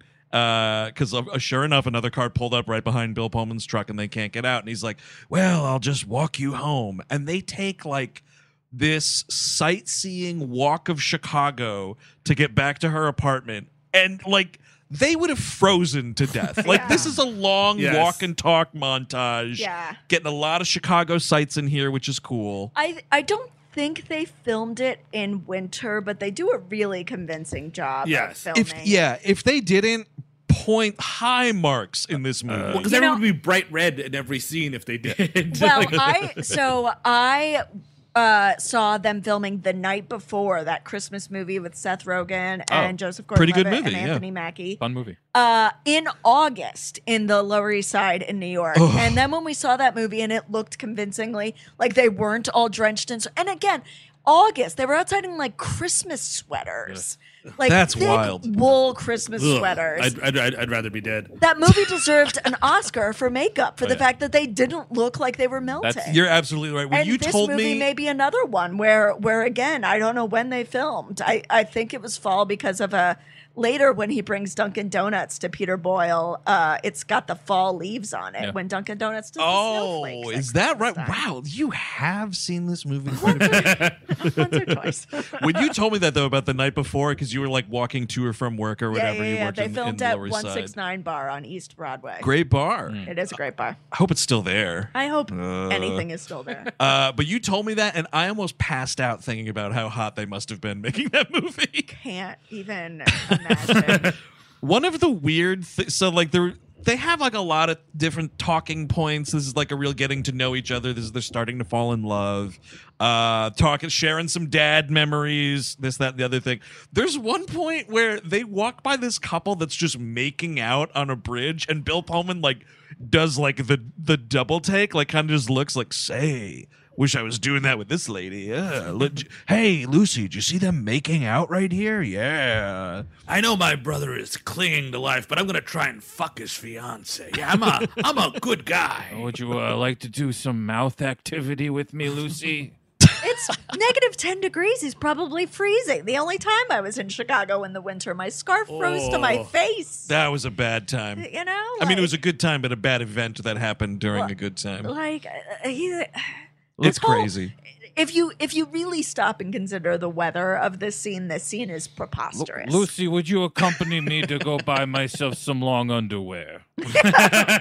Well, because and here's the thing: unless this had just happened, unless this was just left on the street corner, there is a moment in this walk and talk where Bill Pullman steps in a pile of shit, and it's like a. Now, again, Chicago winter. This thing's freezing before it hits the sidewalk. Yeah. You know what I mean? I would like it if it's warm that he can actually press down, but then it won't let go. Oh my god, they got me in some shit here. I'm stuck in some freezing shit. Frozen to the ground, Lucy. Got to cut my leg off.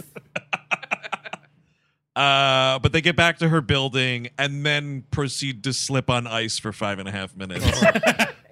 Yeah, I mean, it's so just silly. walk around the ice, everybody.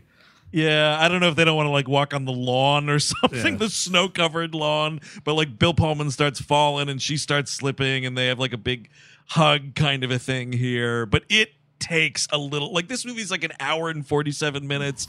You could have got down to at least like $1:42 if you cut out some of this ice. These are some ice capades right here, actually. She finally got to the ice capades. Yeah. 2 minutes, I might find this charming. 5.5 minutes, I'm like, just walk like people. I beg of you. When his pants finally do rip, though, it's really good Foley work on the pant rip noise. They Totally. did a nice job with that. As a man that split a few pants, it absolutely is. I once saw Steve destroy a pair of jeans with a pool cue, and I still don't understand the physics behind it. But these things tore. It's a real unsolved mystery. Steve, I do you was have an update leaning on that? over for a shot, and it happened. Luckily, we were in college, and my dorm was across the street. I just kind of like held my pants, and I was like, I will see you gentlemen later. Did you have your Spider-Man boxers on that day? No, thankfully not. There is and it's a weird, like, I know you're trying to just be a chivalrous fucking boomer here, Bill Pullman, but like he's dropping her off after all the ice and whatever, and she's like, cool, we'll have a good night, and he's like, no, I'll wait until you get inside. Like, you're not dating this woman, like, you got her back, like, Yes. go slip on the ice again. Would you? No, but he's making moves on his brother's fiance while his brother clings for his last breath. I don't know if it's that bad of a coma. Fine. She watches him like walk away. Yeah, she gets back up to the apartment and looks back out the window. And boy, you see that pant tear though? To really just savage a pair of dungarees like that by falling on ice, my God, his hip must be broken. Which was worse, that or Steve with the pool? Oh, Steve with the pool cue. The whole leg was shredded. It was demolished, and I don't know how it happened. It was like those jeans had a self-destruct button on them, and the jeans were like, you know what? I've had enough, and pressed it themselves. I love it. Shredded. They were absolutely. It was like I turned into the Incredible Hulk, but only from my ass. Steve. Oh, I've been there. Steve, these pants will self-destruct in 10 seconds. There's a great move around here where her boss recommends that she fucking murders Peter Gallagher. Well, because she keeps going to her boss for advice, and everyone's giving her the worst advice. The only advice you can give this woman is like, listen, I know it's going to be tough and it's going to be really awkward. You just need to sit the whole family down, explain yourself, and then creep away. You never have to see them again, but you owe them that much. But the boss is like, well, you're in it now. You just got to let this happen. And I'm like, what are you talking about? What? But then this is where he's like, oh, what you do is just pull the plug. And she's like, she kind of, for like half a second, goes with it and is like, no, wait, no, that's insane. What you have to do, you see, is to change your name. Get on a plane to Argentina, bury yourself, because you're no getting out of this one. Here's the thing. You're wrapped up in this crazy lie that is just instantly was blown way out of proportion, totally out of control. You moved to the city because your father needed to go to a research hospital. This dude's dead. You're wrapped up in the shit. You know what? Move back to Indiana. Yeah. Yep, exactly. Absolutely. Yeah. This does have the trailer line of "You're dating a vegetable." The boss says that to her? You're cheating on a vegetable. I'm sorry. And the boss yes, the boss says that to her. Yes. Oh, okay. You're cheating on a vegetable. And it's, this is where Bill Pullman like goes to the hospital and has the heart-to-heart with still in the coma Peter Gallagher. And what he starts off with is, I was thinking the other day about the time back in the 5th grade when I started to get really good at poker. I was like, what child gambler is this? Well, then I want that movie. Chicago can be a rough town. I don't know. He's telling Peter Gallagher, and Mom and Dad were like really upset with me, but I was like, be like your brother and blah, blah, blah. And I'm like, this is weird. This is a very bizarre situation. He should at least be conscious to hear this. Clearly you've wanted to say this shit to him forever, kind of a thing. There's a weird, again, just like stuff you don't want to hear from a total stranger. So where you guys going on your honeymoon? We didn't even touch on the pregnancy thing, right? That hasn't happened Yeah, yet. it's about to happen. First, pretty much. there's I will say, delightful scene, family dinner, that is just like everyone's having a different conversation. It's fantastic. I love this scene. This scene is something that I've returned to many times throughout my writing career. I love the dinner scene. Love, love, love. I don't care if it's VA movies. I think it's great. We love this movie if we are Chelsea. We all love it. If we are Chelsea. if we are Chelsea, we love this movie. But yeah, this is the honeymoon talk. They're talking she's about grilling him, and it's like, help me set up Jack with someone, and he goes, I like chubby blondes, and yeah, and she's like, somebody's like, oh, you like brunettes. Monica Keena says you like brunettes. Yeah. Oh, because there's another line about like something Peter's type, and then they're like, we all know who Peter's type is. Yes. It's you again. You're fucking our son. Thank you so much. Oh God. A lot about tall actors and beef, and it's What is that? So okay, you said beef. So this is classic Andrew writing stuff in his notes, and I don't clarify or contextualize why I'm taking the note. Why did I write? And Chelsea, this is for you specifically. Why did I write in my notes all capital letters beef and Nazis? Well, because that's I'm pretty sure a line. I pulled up the transcript to this scene. Excellent. Yeah, that it's like Argentina has good beef and Nazis. That's right. That's what it is. Because yeah. Saul says it because they're talking about tall actors and beef, and so then. I'm not going to read the whole thing. I could, but that's a very, very different. But you just reminded me because so they're cross talking, like they're talking cross talking where to get the best beef and where to go on the honey. Okay, some of us find it delightful. It's fine. It would. I mean, it does make sense that Jack Warden would know all that because he treats all this like he's a spy master. There is the hilarious line though. I think it's Peter Boyle's making fun of Dustin Hoffman. He's like, "Can you imagine Dustin Hoffman saving the Alamo? Yeah, that little short bastard." And it's a real fuck you to Dustin Hoffman. They've definitely crossed paths. Peter Boyle and Dustin Hoffman? For sure. They must be in the same movie at some point, too. Was Peter Boyle in Tootsie? No. I mean, I'm thinking like 70s movies, Yeah, just some like real scum shit that you've probably never even seen.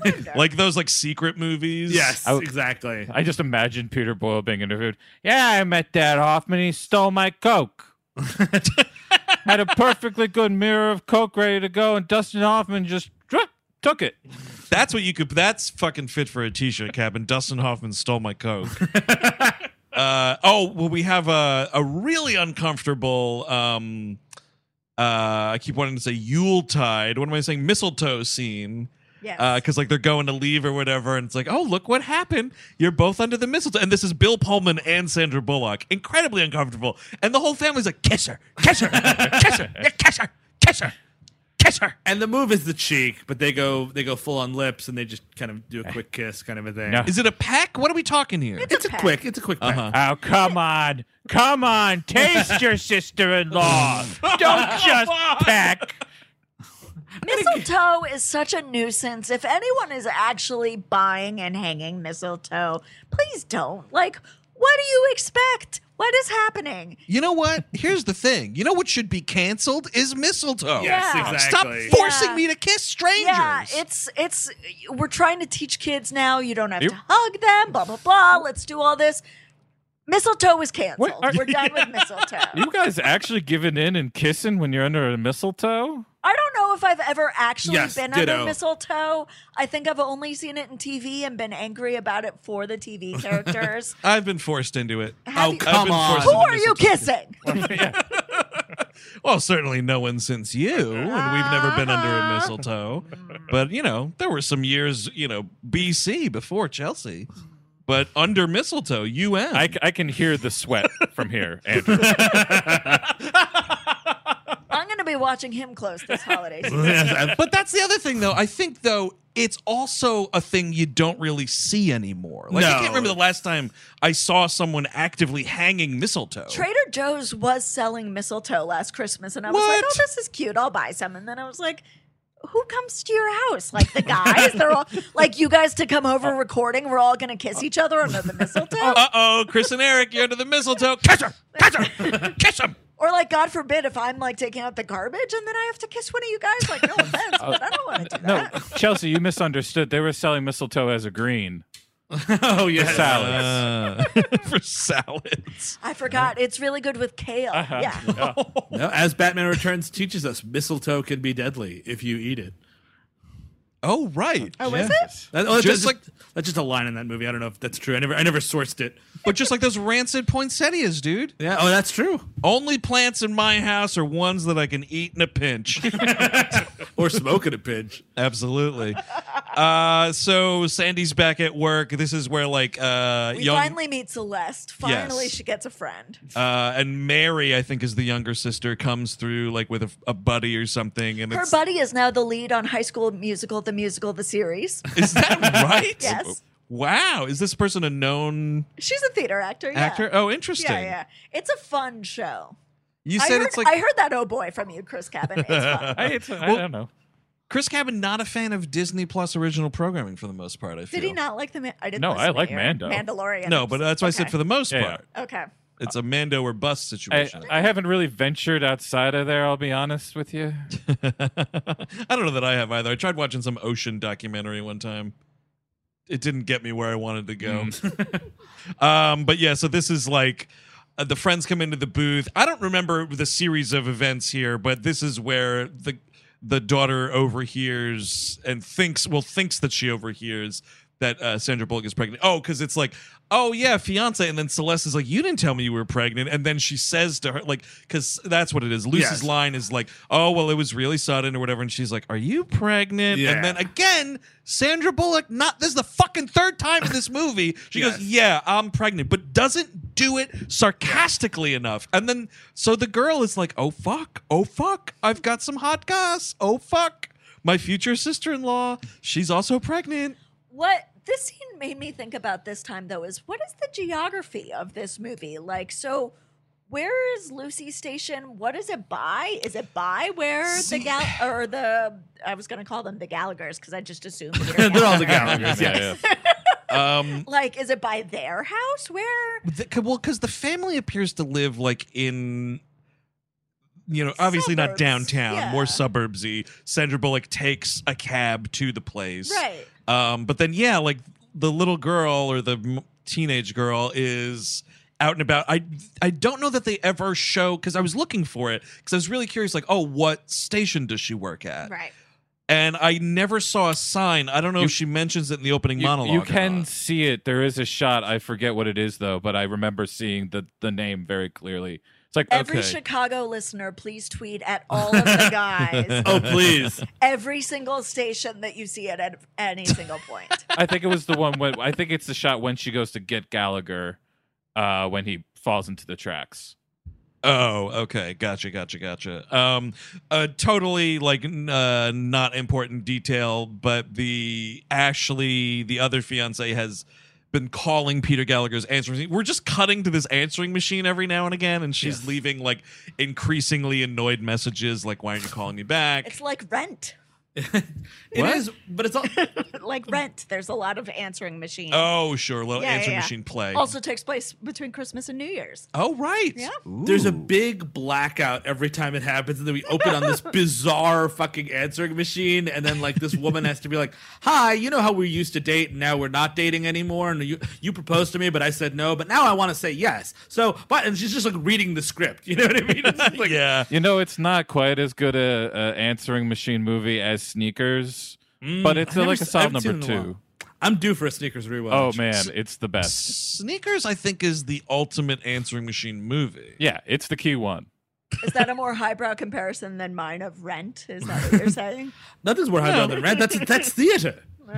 Is it in the Columbus version? Probably. I think they cut all the answering machine stuff from the movie. I don't know. And that's why it never failed. revisited the movie. And You were don't- just one and done with the Rent movie? Yeah. Yeah. Wish I could say the same. Why have you seen it more than once? Because friends of the show, Justin J. Case and Sean Weiner, were like hilariously, like, I think also slightly ironically into it. So, like, Cabin, when you were living in Williamsburg, that movie was on a little bit. We were singing that fucking Living in America at the end of the millennium. JJ was a big fan. JJ remains a big fan, I believe. I mean, my dream is a Rent episode, but I just don't know if we can make it happen. I just feel like we'd get run out of town. I just feel like. I mean, I feel like I'm already getting to live my dream talking to my friends about While You Were Sleeping and having it be a podcast episode. But if there were ever a Rent episode. Well, because if there were ever you know a lot about the stage musical. Yes. And, you came from the theater world. But, like, do you think, because there's still, like, rent heads out there, even though there's been, like, a little bit of a reckoning with that production, just as far as, like, Yeah.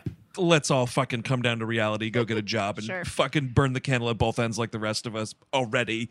But, like, did the rent heads, the rent heads didn't really transfer over to the movie, because the movie was kind of universally shit on. I really don't know anyone who liked the movie. So Steve, we could get away with it. We'll see what happens. We would have Chelsea back on, but like, so Chelsea, you think though there wouldn't be this internet backlash that Steve is worried about. I don't think so, because I think rent heads, as they were, hated the movie. Right. And also, I mean, if you're defending the Rent movie, let's fucking find something else to die on a hill for. They might not like the fact that I'm going to sing a lot in that episode. And very little of it's going to be good. I wouldn't know how not to. How do you know? You got to talk about it. You got to sing about it. It's hard enough not to be doing it now. I just did a little bit of it terribly. It was fun. So around here is again the escalation of Joey Jr. Thank God this movie ends before he inevitably murders her, because he shows up to the apartment with a fucking horseshoe wreath like you get at the racetrack. Yeah. I thought at first that it was like a heart that he stole from like a funeral parlor That's what I thought situation. so too. I thought that was the joke, but it's not. It's a funnier joke, honestly, if he stole it from a funeral parlor. Because also, what horse racing is going on in December in Chicago? Well, he makes some reference of like, oh, it's just like they give in the winner's circle. So he had them recreate a horse. Yeah. All right. Yeah, a champion's wreath of flowers that you would see in a winner's circle at a horse track. That's a choice. All right. I don't know what his logic is. Like, it's the thing that gives you the most flowers. Something like that. At some point, she has the door closed on him, locked, and he's like, "I've got a key," and she's like, "That's against the law." And I'm like, "Dude, you got to get out of this place. Like, be looking for a new apartment." Also, Joey Jr., here's the thing, man. We all know that you, one, know her work schedule. Two, that means you are keying in to sniff some panties and try on some shoes while she's gone. Yeah. Like, you don't need to mess up your arrangement that you have with yourself here in her apartment by telling her, reminding her that your father has the keys to the apartment. Also, Joey Jr., as we all know, I mean, he's not just sniffing panties and, taking undergarments of such. He's eating food out of your fridge. Absolutely. Your leftovers are completely gone. She's just like, I could have sworn I had half a container of Kung Pao chicken in here. If you have any ice cream, it's gone. You know what? That's the move. She discovers what he's doing with the food, and then she starts poisoning leftover containers. I like this. I like that one. In an effort to trap him and finally rid herself of the serial killer that is Joey Jr. The problem is when the poisoning goes awry, he's definitely shitting in her bathroom. Yeah. So she's like, kind of explaining to him like that she is in love with someone or whatever, because this is where he's got some line like, it's like seeing your first Trans Am. I get it now, speaking car terms. Right.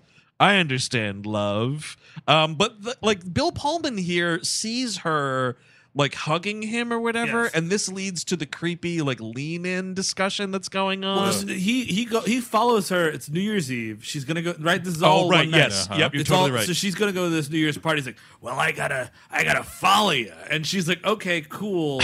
And we go to this woman Celeste's house, and everybody's there, and by everybody I mean the woman she works with and her boss. Well, that's the thing. This is a packed party. Yes. And it's like she knows the two people. But question here, though, because the Bill Pullman's thing is like, oh, I'll give you a ride to the party. right. And she's like, it's pretty close. You don't have to do that. I thought the gag was going to be she lived like a block away. That would have been a funny physical comedy gag. But he's like, no, I insist. Like, let me drive you. But then he like sidles his way into this party. You cannot crash a New Year's Eve party. No. Well, with this many people, it's a little easier, but I do agree. It's kind of a thing. Like, it's a holiday party. You need to be invited. Right, yeah. And I think they even, like, Celeste is kind of like, who the fuck? What? You brought a stranger to my holiday party? Okay. No, there's like a bunch of people, and like I find Bill Pullman attractive, but like they're like, oh my God, look at him. Yeah. Oh my God, Bill Pullman. Mm. Well, he is attending this nice New Year's Eve party still dressed like he's been moving furniture all day. Yes. So that might have been what at least some of the looks can account for. Yeah. And she's about to take a drink. He's like, "That you can't do that. What about the baby?" Oh, And right. It's not good for the baby. And everyone screams, and it's a record scratch moment. It is a douche chill, man. This is asshole clenching embarrassment right here. It's tough. this is when they leave the party and he has this whole conversation like, well, what are you doing? Are you pregnant or not? And she's like, no, I'm not. And then she's like, well, you're fucking Joey Jr. He was doing a lean. And it's like, I don't know, man. Could you stop stalking me for 4 fucking minutes? No, Seriously. Show me proof. Show me proof you're not pregnant. I want to see it. Here's this bottle of whiskey. You're going to drink the whole thing in front of me, and then you're going to smoke this pack of cigarettes. Prove you're not pregnant. And what is she? Does she say to him, "Are you the happiness guru?" Right. Yeah. That like they're just kind of fighting about like family and each other, and Right. basically being in love with each other, but not being able to say so because she's sort of engaged to his brother, but not really. Right. Well, because nobody expects him to live. Right. Exactly. Everyone's pulling for death here. She says the line like he says, "You don't know my family" or something like that. Like, you're not an expert in my family. She goes, "Spending a lifetime with them hasn't made you one either." And it was 20 years ago, but I remember the theater. There was Yeah. Oh, really? line, Wow. Nice. audible like audience reaction to it. Oh, that's fucking awesome. Yeah. Like a fucking full-on auditorium of, oh, she fucking got him. Exactly. Like it was a TV studio audience. It was It's a good line because he also has a fucking, because he's doing a bad job at trying to recommend that she like take a chance on all the travel that she's talking about, because she mentioned something about how her dad loved maps and they would always like pick a location, and then the hobby was like plan the route of how they're going to get there or whatever. And he goes, would your father be happy that you're a toll booth operator? Oh, dude, low blow, man. Come on, dude. You're fucking moving dead people's furniture.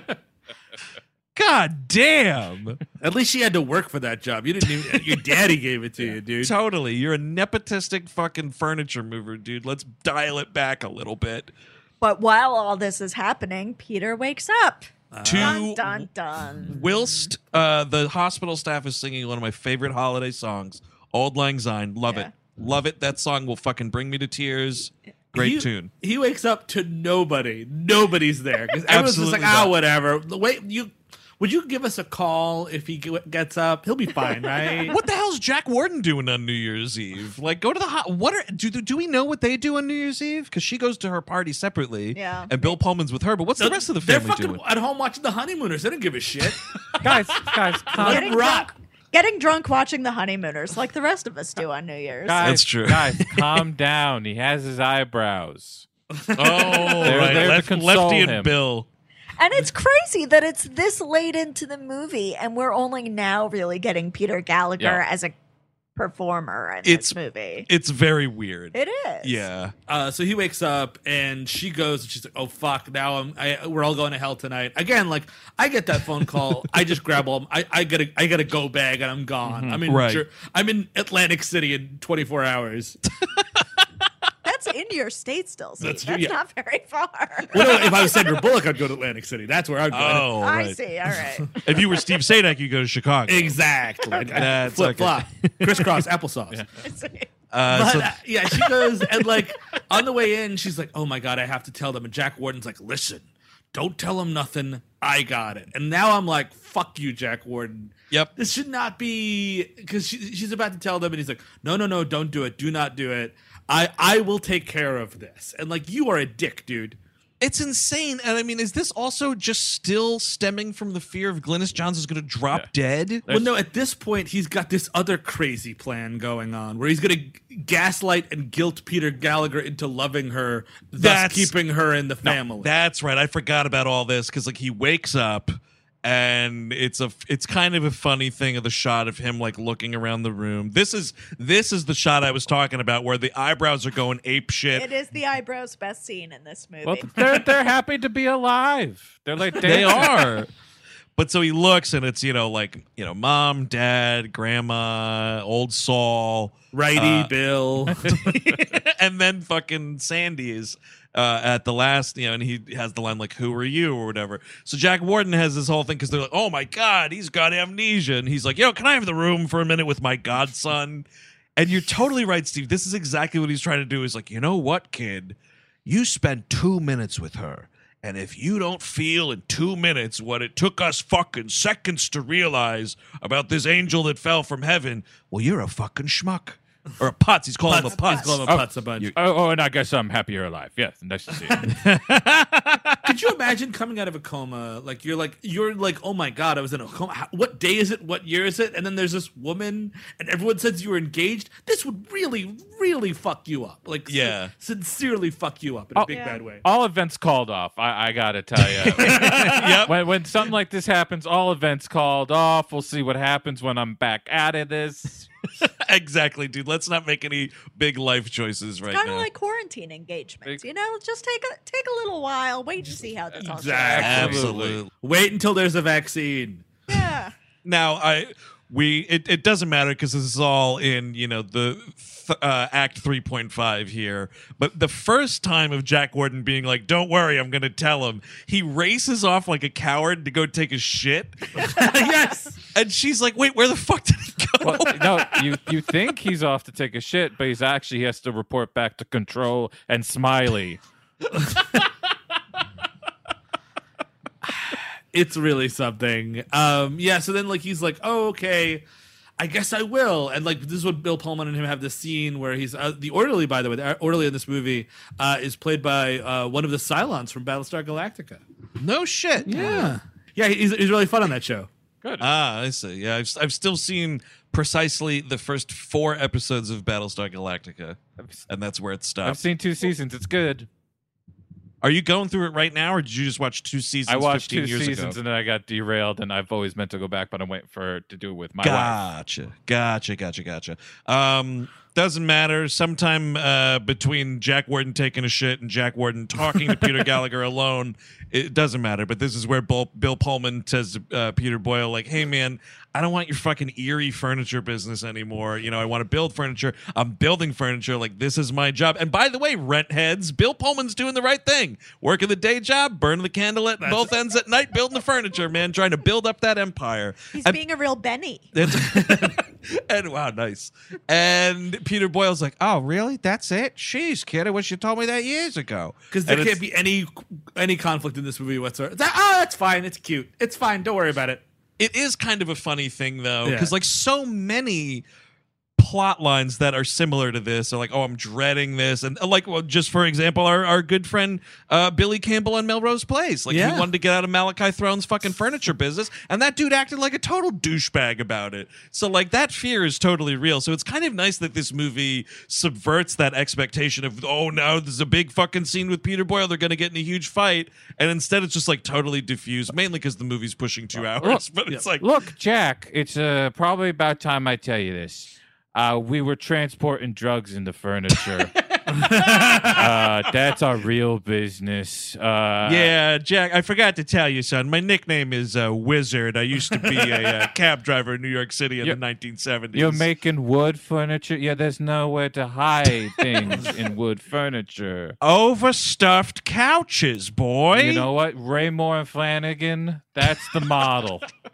Raymore and Flanagan, some of the best furniture drug dealers in the business, son. Yeah, but it's 1995. We're about to stop doing the overstuffed furniture. Really, Bill Pullman got out when the going is good. Oh, excellent timing. This is very smart.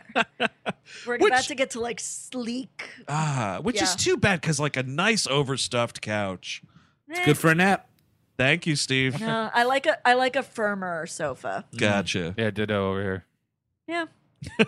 Chris Cabin's firm sofas. Yes, I like a firm business sofa. you could have. So yeah, the whole thing about just I'm gonna gaslight you here, boy. You're gonna fall in love with her. Don't worry about it. And it works though, because Peter Gallagher is just well, if she's good enough for my whole family, who I'm the black sheep of, kind of, but we don't really address it because you don't know anything about me. Well, she's good enough for me. It's also because she's so charming. Yeah. And it's also because he's lost about 2/3 of his brain cells. He's been in a coma for 6 days. It's the equivalent of butt chugging.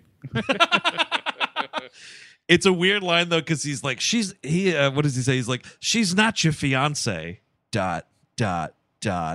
She's your guardian angel." Yes. I know that. Yeah, he says, "Oh, I don't know what I love about her yet, but I'll spend the rest of my life finding out."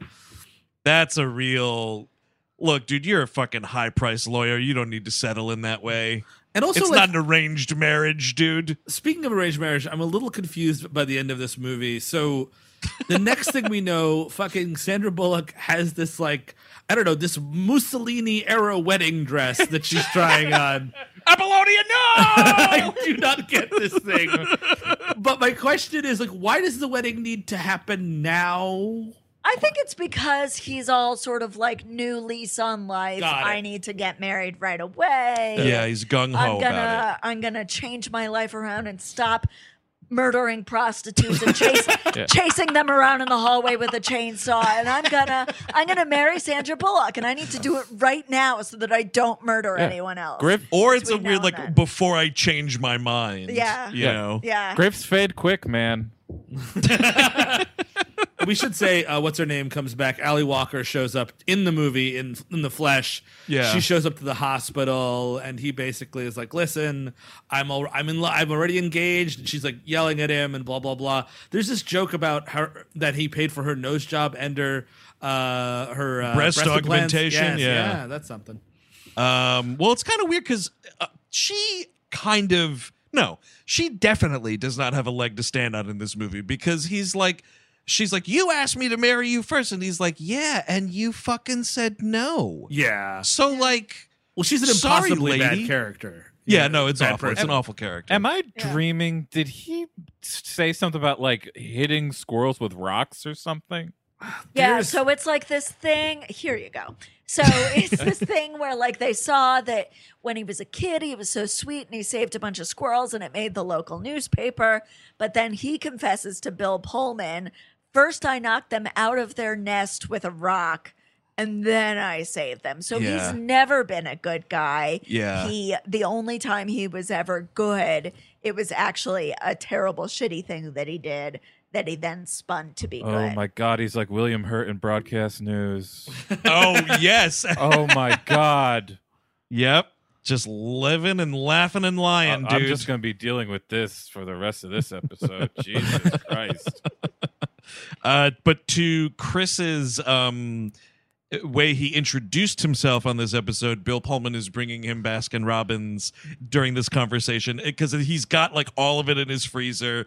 And what is we were disgusted last night. Third or fourth Baskin Robbins plug, by the way. It is. Baskin Robbins and Dunkin' Donuts paid a lot of money to this movie. But, and again, this is so sad that this is a movie that I can be quoting so easily, but whatever. This is why I'm here, I guess. Sure. Maybe, I could quote Weekend at Bernie's too. Don't be embarrassed. Go ahead. So it's like, oh, this ice cream, this chocolate peanut butter is delicious. And he's like, my tastes are so much better now that I'm out of a coma. And Bill Pullman's like, cool, great, but it's chocolate mint. Yes. That's disgusting to mix those two flavors up. Chocolate and peanut butter and chocolate and mint. You should not confuse with each other. Peter Gallagher should be staying in the hospital if you have mixed that up. Like exactly. That's a warning sign, I would say. My dude has triple-digit brain cells at this point. It's not good. We don't see him leave the hospital. He may not. He's not at the epilogue stuff. You're totally right. Yeah, because they're getting married in the hospital. He's in a hospital gown. He puts a jacket on. I'm like, someone needs to stop this. We got to put the brakes on this. It's very soap operas. Soap operas loved a good hospital chapel wedding. Sure. You know what this is? This is like Shutter Island shit. Peter Gallagher went in there. They put him in there on purpose. That would be kind of rad, dude. What a fucking totally sick twist. I never saw it. Oh, okay. I did see lots of hospital weddings on All My Children, though, which is why I made my reference.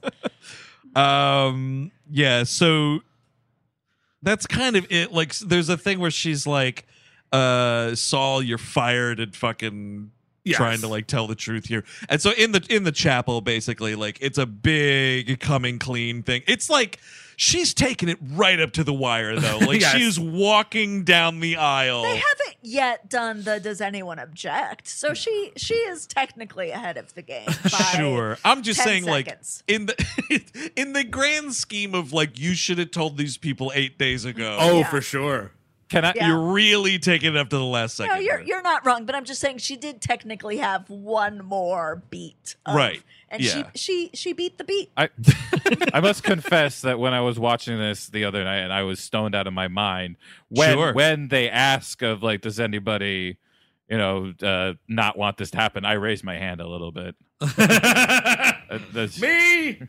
They don't get to it though. That's the thing that's great though, because like the guy's like dearly beloved, and she's just like I object, like totally cuts it off. And then her apology to the family. I know it's creepy. I know it's rom-com creepy, but it's also a movie. Like Sure. it's not real life. If I knew her in real life and she was doing this stuff, I'd be like, "You're insane, and you need to get in some serious therapy." But Right. like, it is weird the way we judge rom-coms on a different. Like, you guys are doing Multiplicity coming up soon. No one's like, "Excuse me, we can't clone humans." Like, We will. I mean, I guess podcasts are, but the point is, Oh like, yes, no, I agree with you.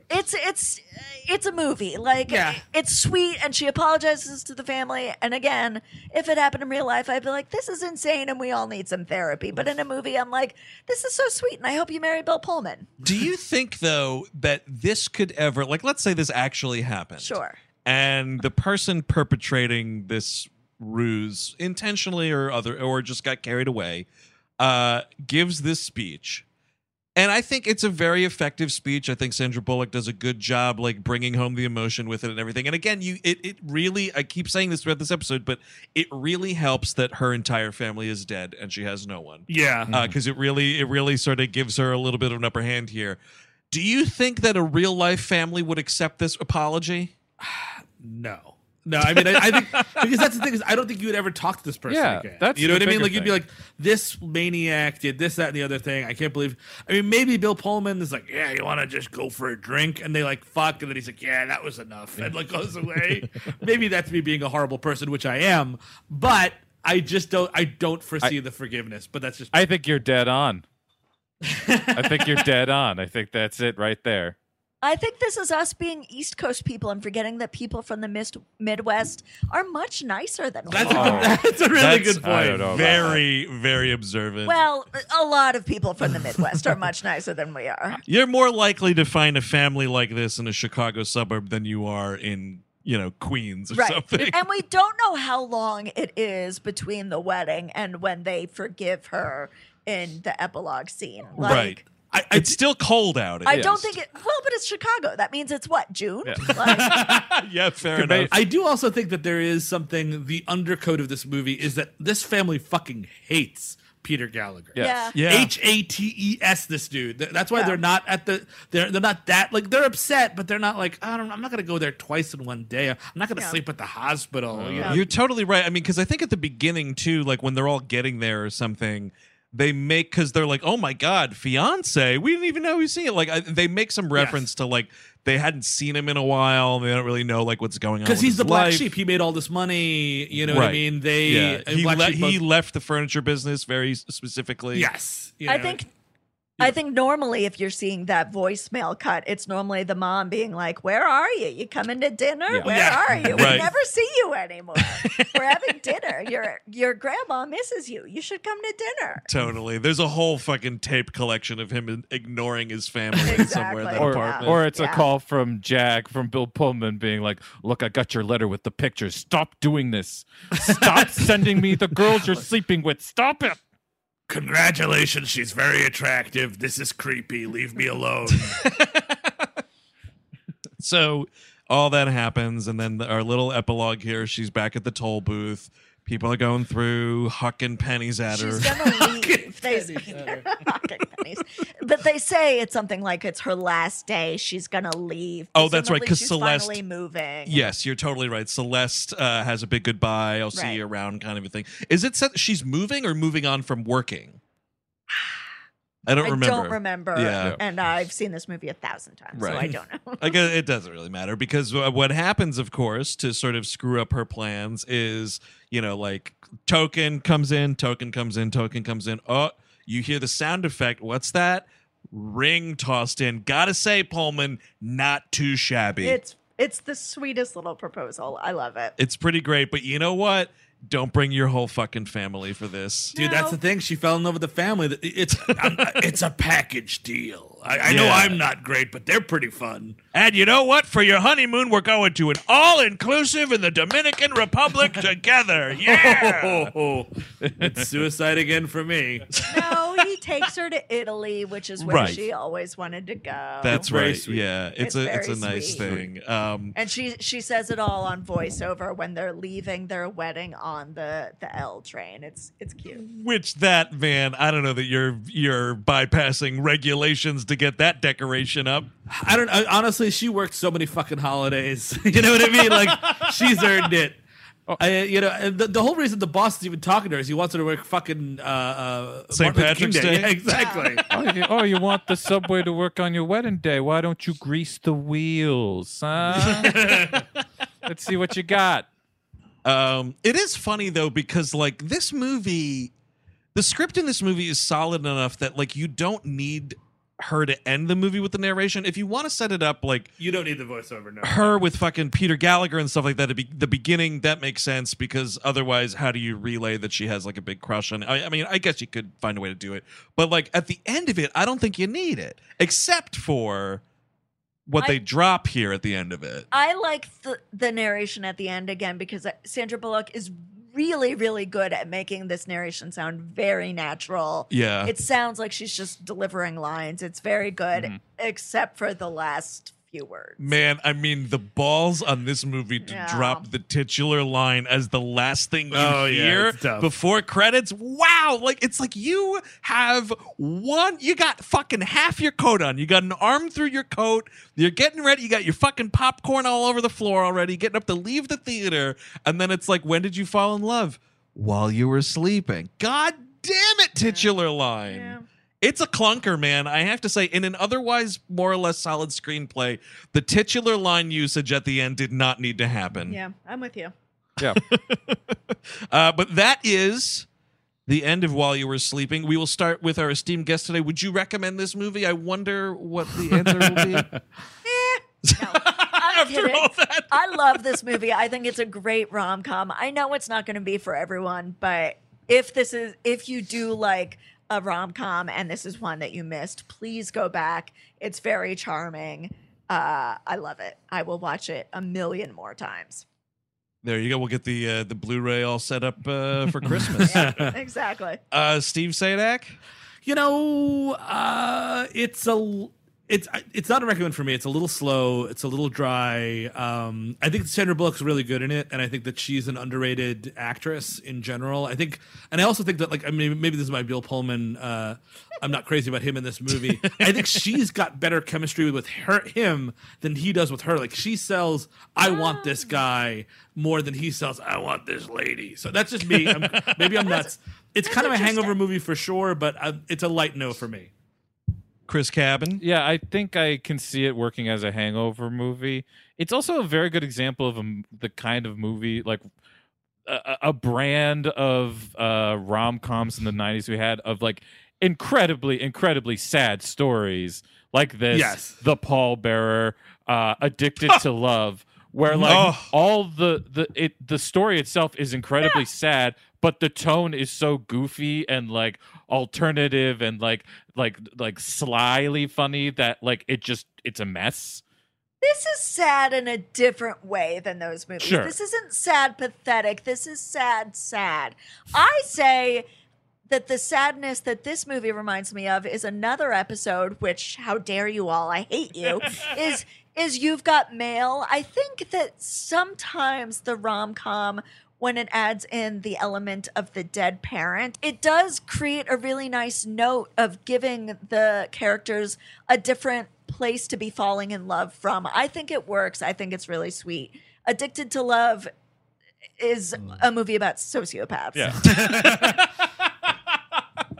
Yeah, I mean, I would say I totally agree with that, because like her motivation is coming from a place of loneliness and not a place of like, I need a man. Yeah. You know, so she's not like man crazy like that in this movie. It's an insane thing that happens. I will say, I'm pretty sure I've been hungover to this movie before, and it helped out. So I think it is a definite hangover movie. But I think this movie is totally charming, and I've seen it a bunch. And like, I've also seen a lot of fucking insane rom-coms that I would not go back to. Like, I would watch this 10 times before I ever popped on like My Best Friend's Wedding again. That's like an insane I can see that for sure situation. Yeah. But like, I think, Chelsea, you're right that like when you change the motivation for why we're trying to drum up the romance and you have it be something as ultra relatable as like loneliness, like I think it changes it. And then plus, I mean, God forbid you put in the fact that it's set at the holidays, loneliness at the holidays. Holy shit. Exactly.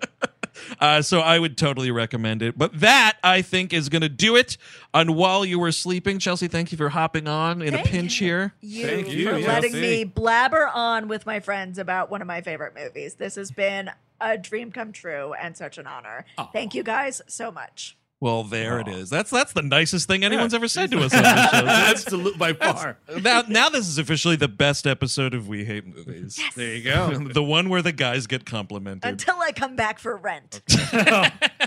But if you want more We Hate Movies, of course, check out patreon.com/We Hate Movies.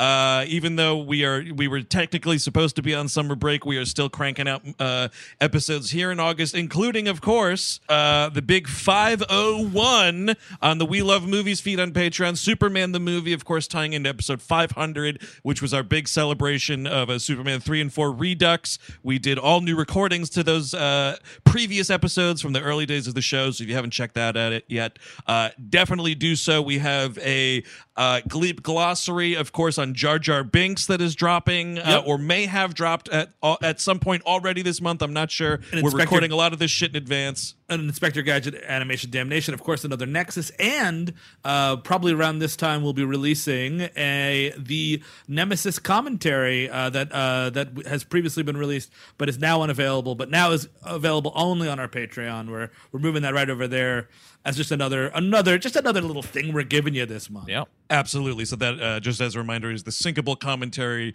to the final Star Trek The Next Generation film, which was Nemesis, which was dog shit.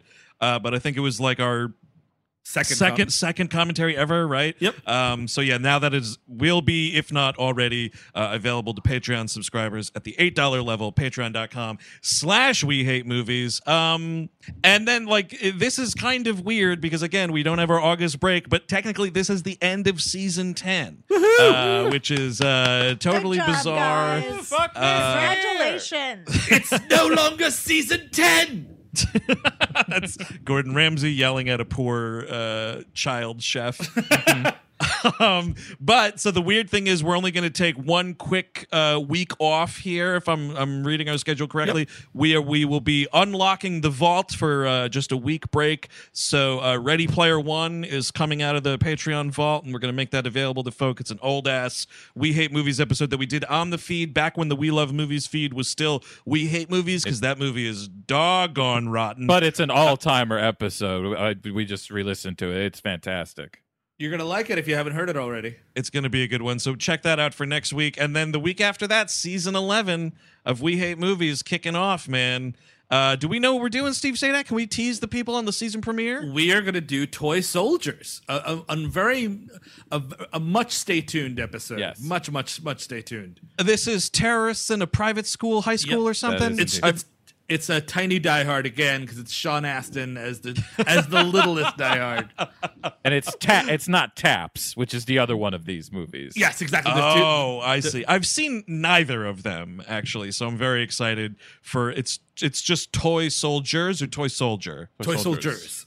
Whenever I hear that title, I confuse it with Small Soldiers. Yeah, it's a different movie. But I think that's also probably a stay tuned at some point. I love that movie, but sure. Yeah, no, it's a fun one. Yeah, it would be fun to mess around with. Great Phil Hartman in it and so on. But that is it. That is a cap on season 10. Enjoy Ready Player One on the main feed next week, and we will see you in a couple weeks for We Hate Movies season 11. Thanks so much for sticking with us, and we hope you are safe during the quarantine until season 11 kicks off in a couple weeks. I'm Andrew Jupin. Steven Sadak. Baskin Robbins. Chelsea Jupin. Take it easy and put on a mask, please.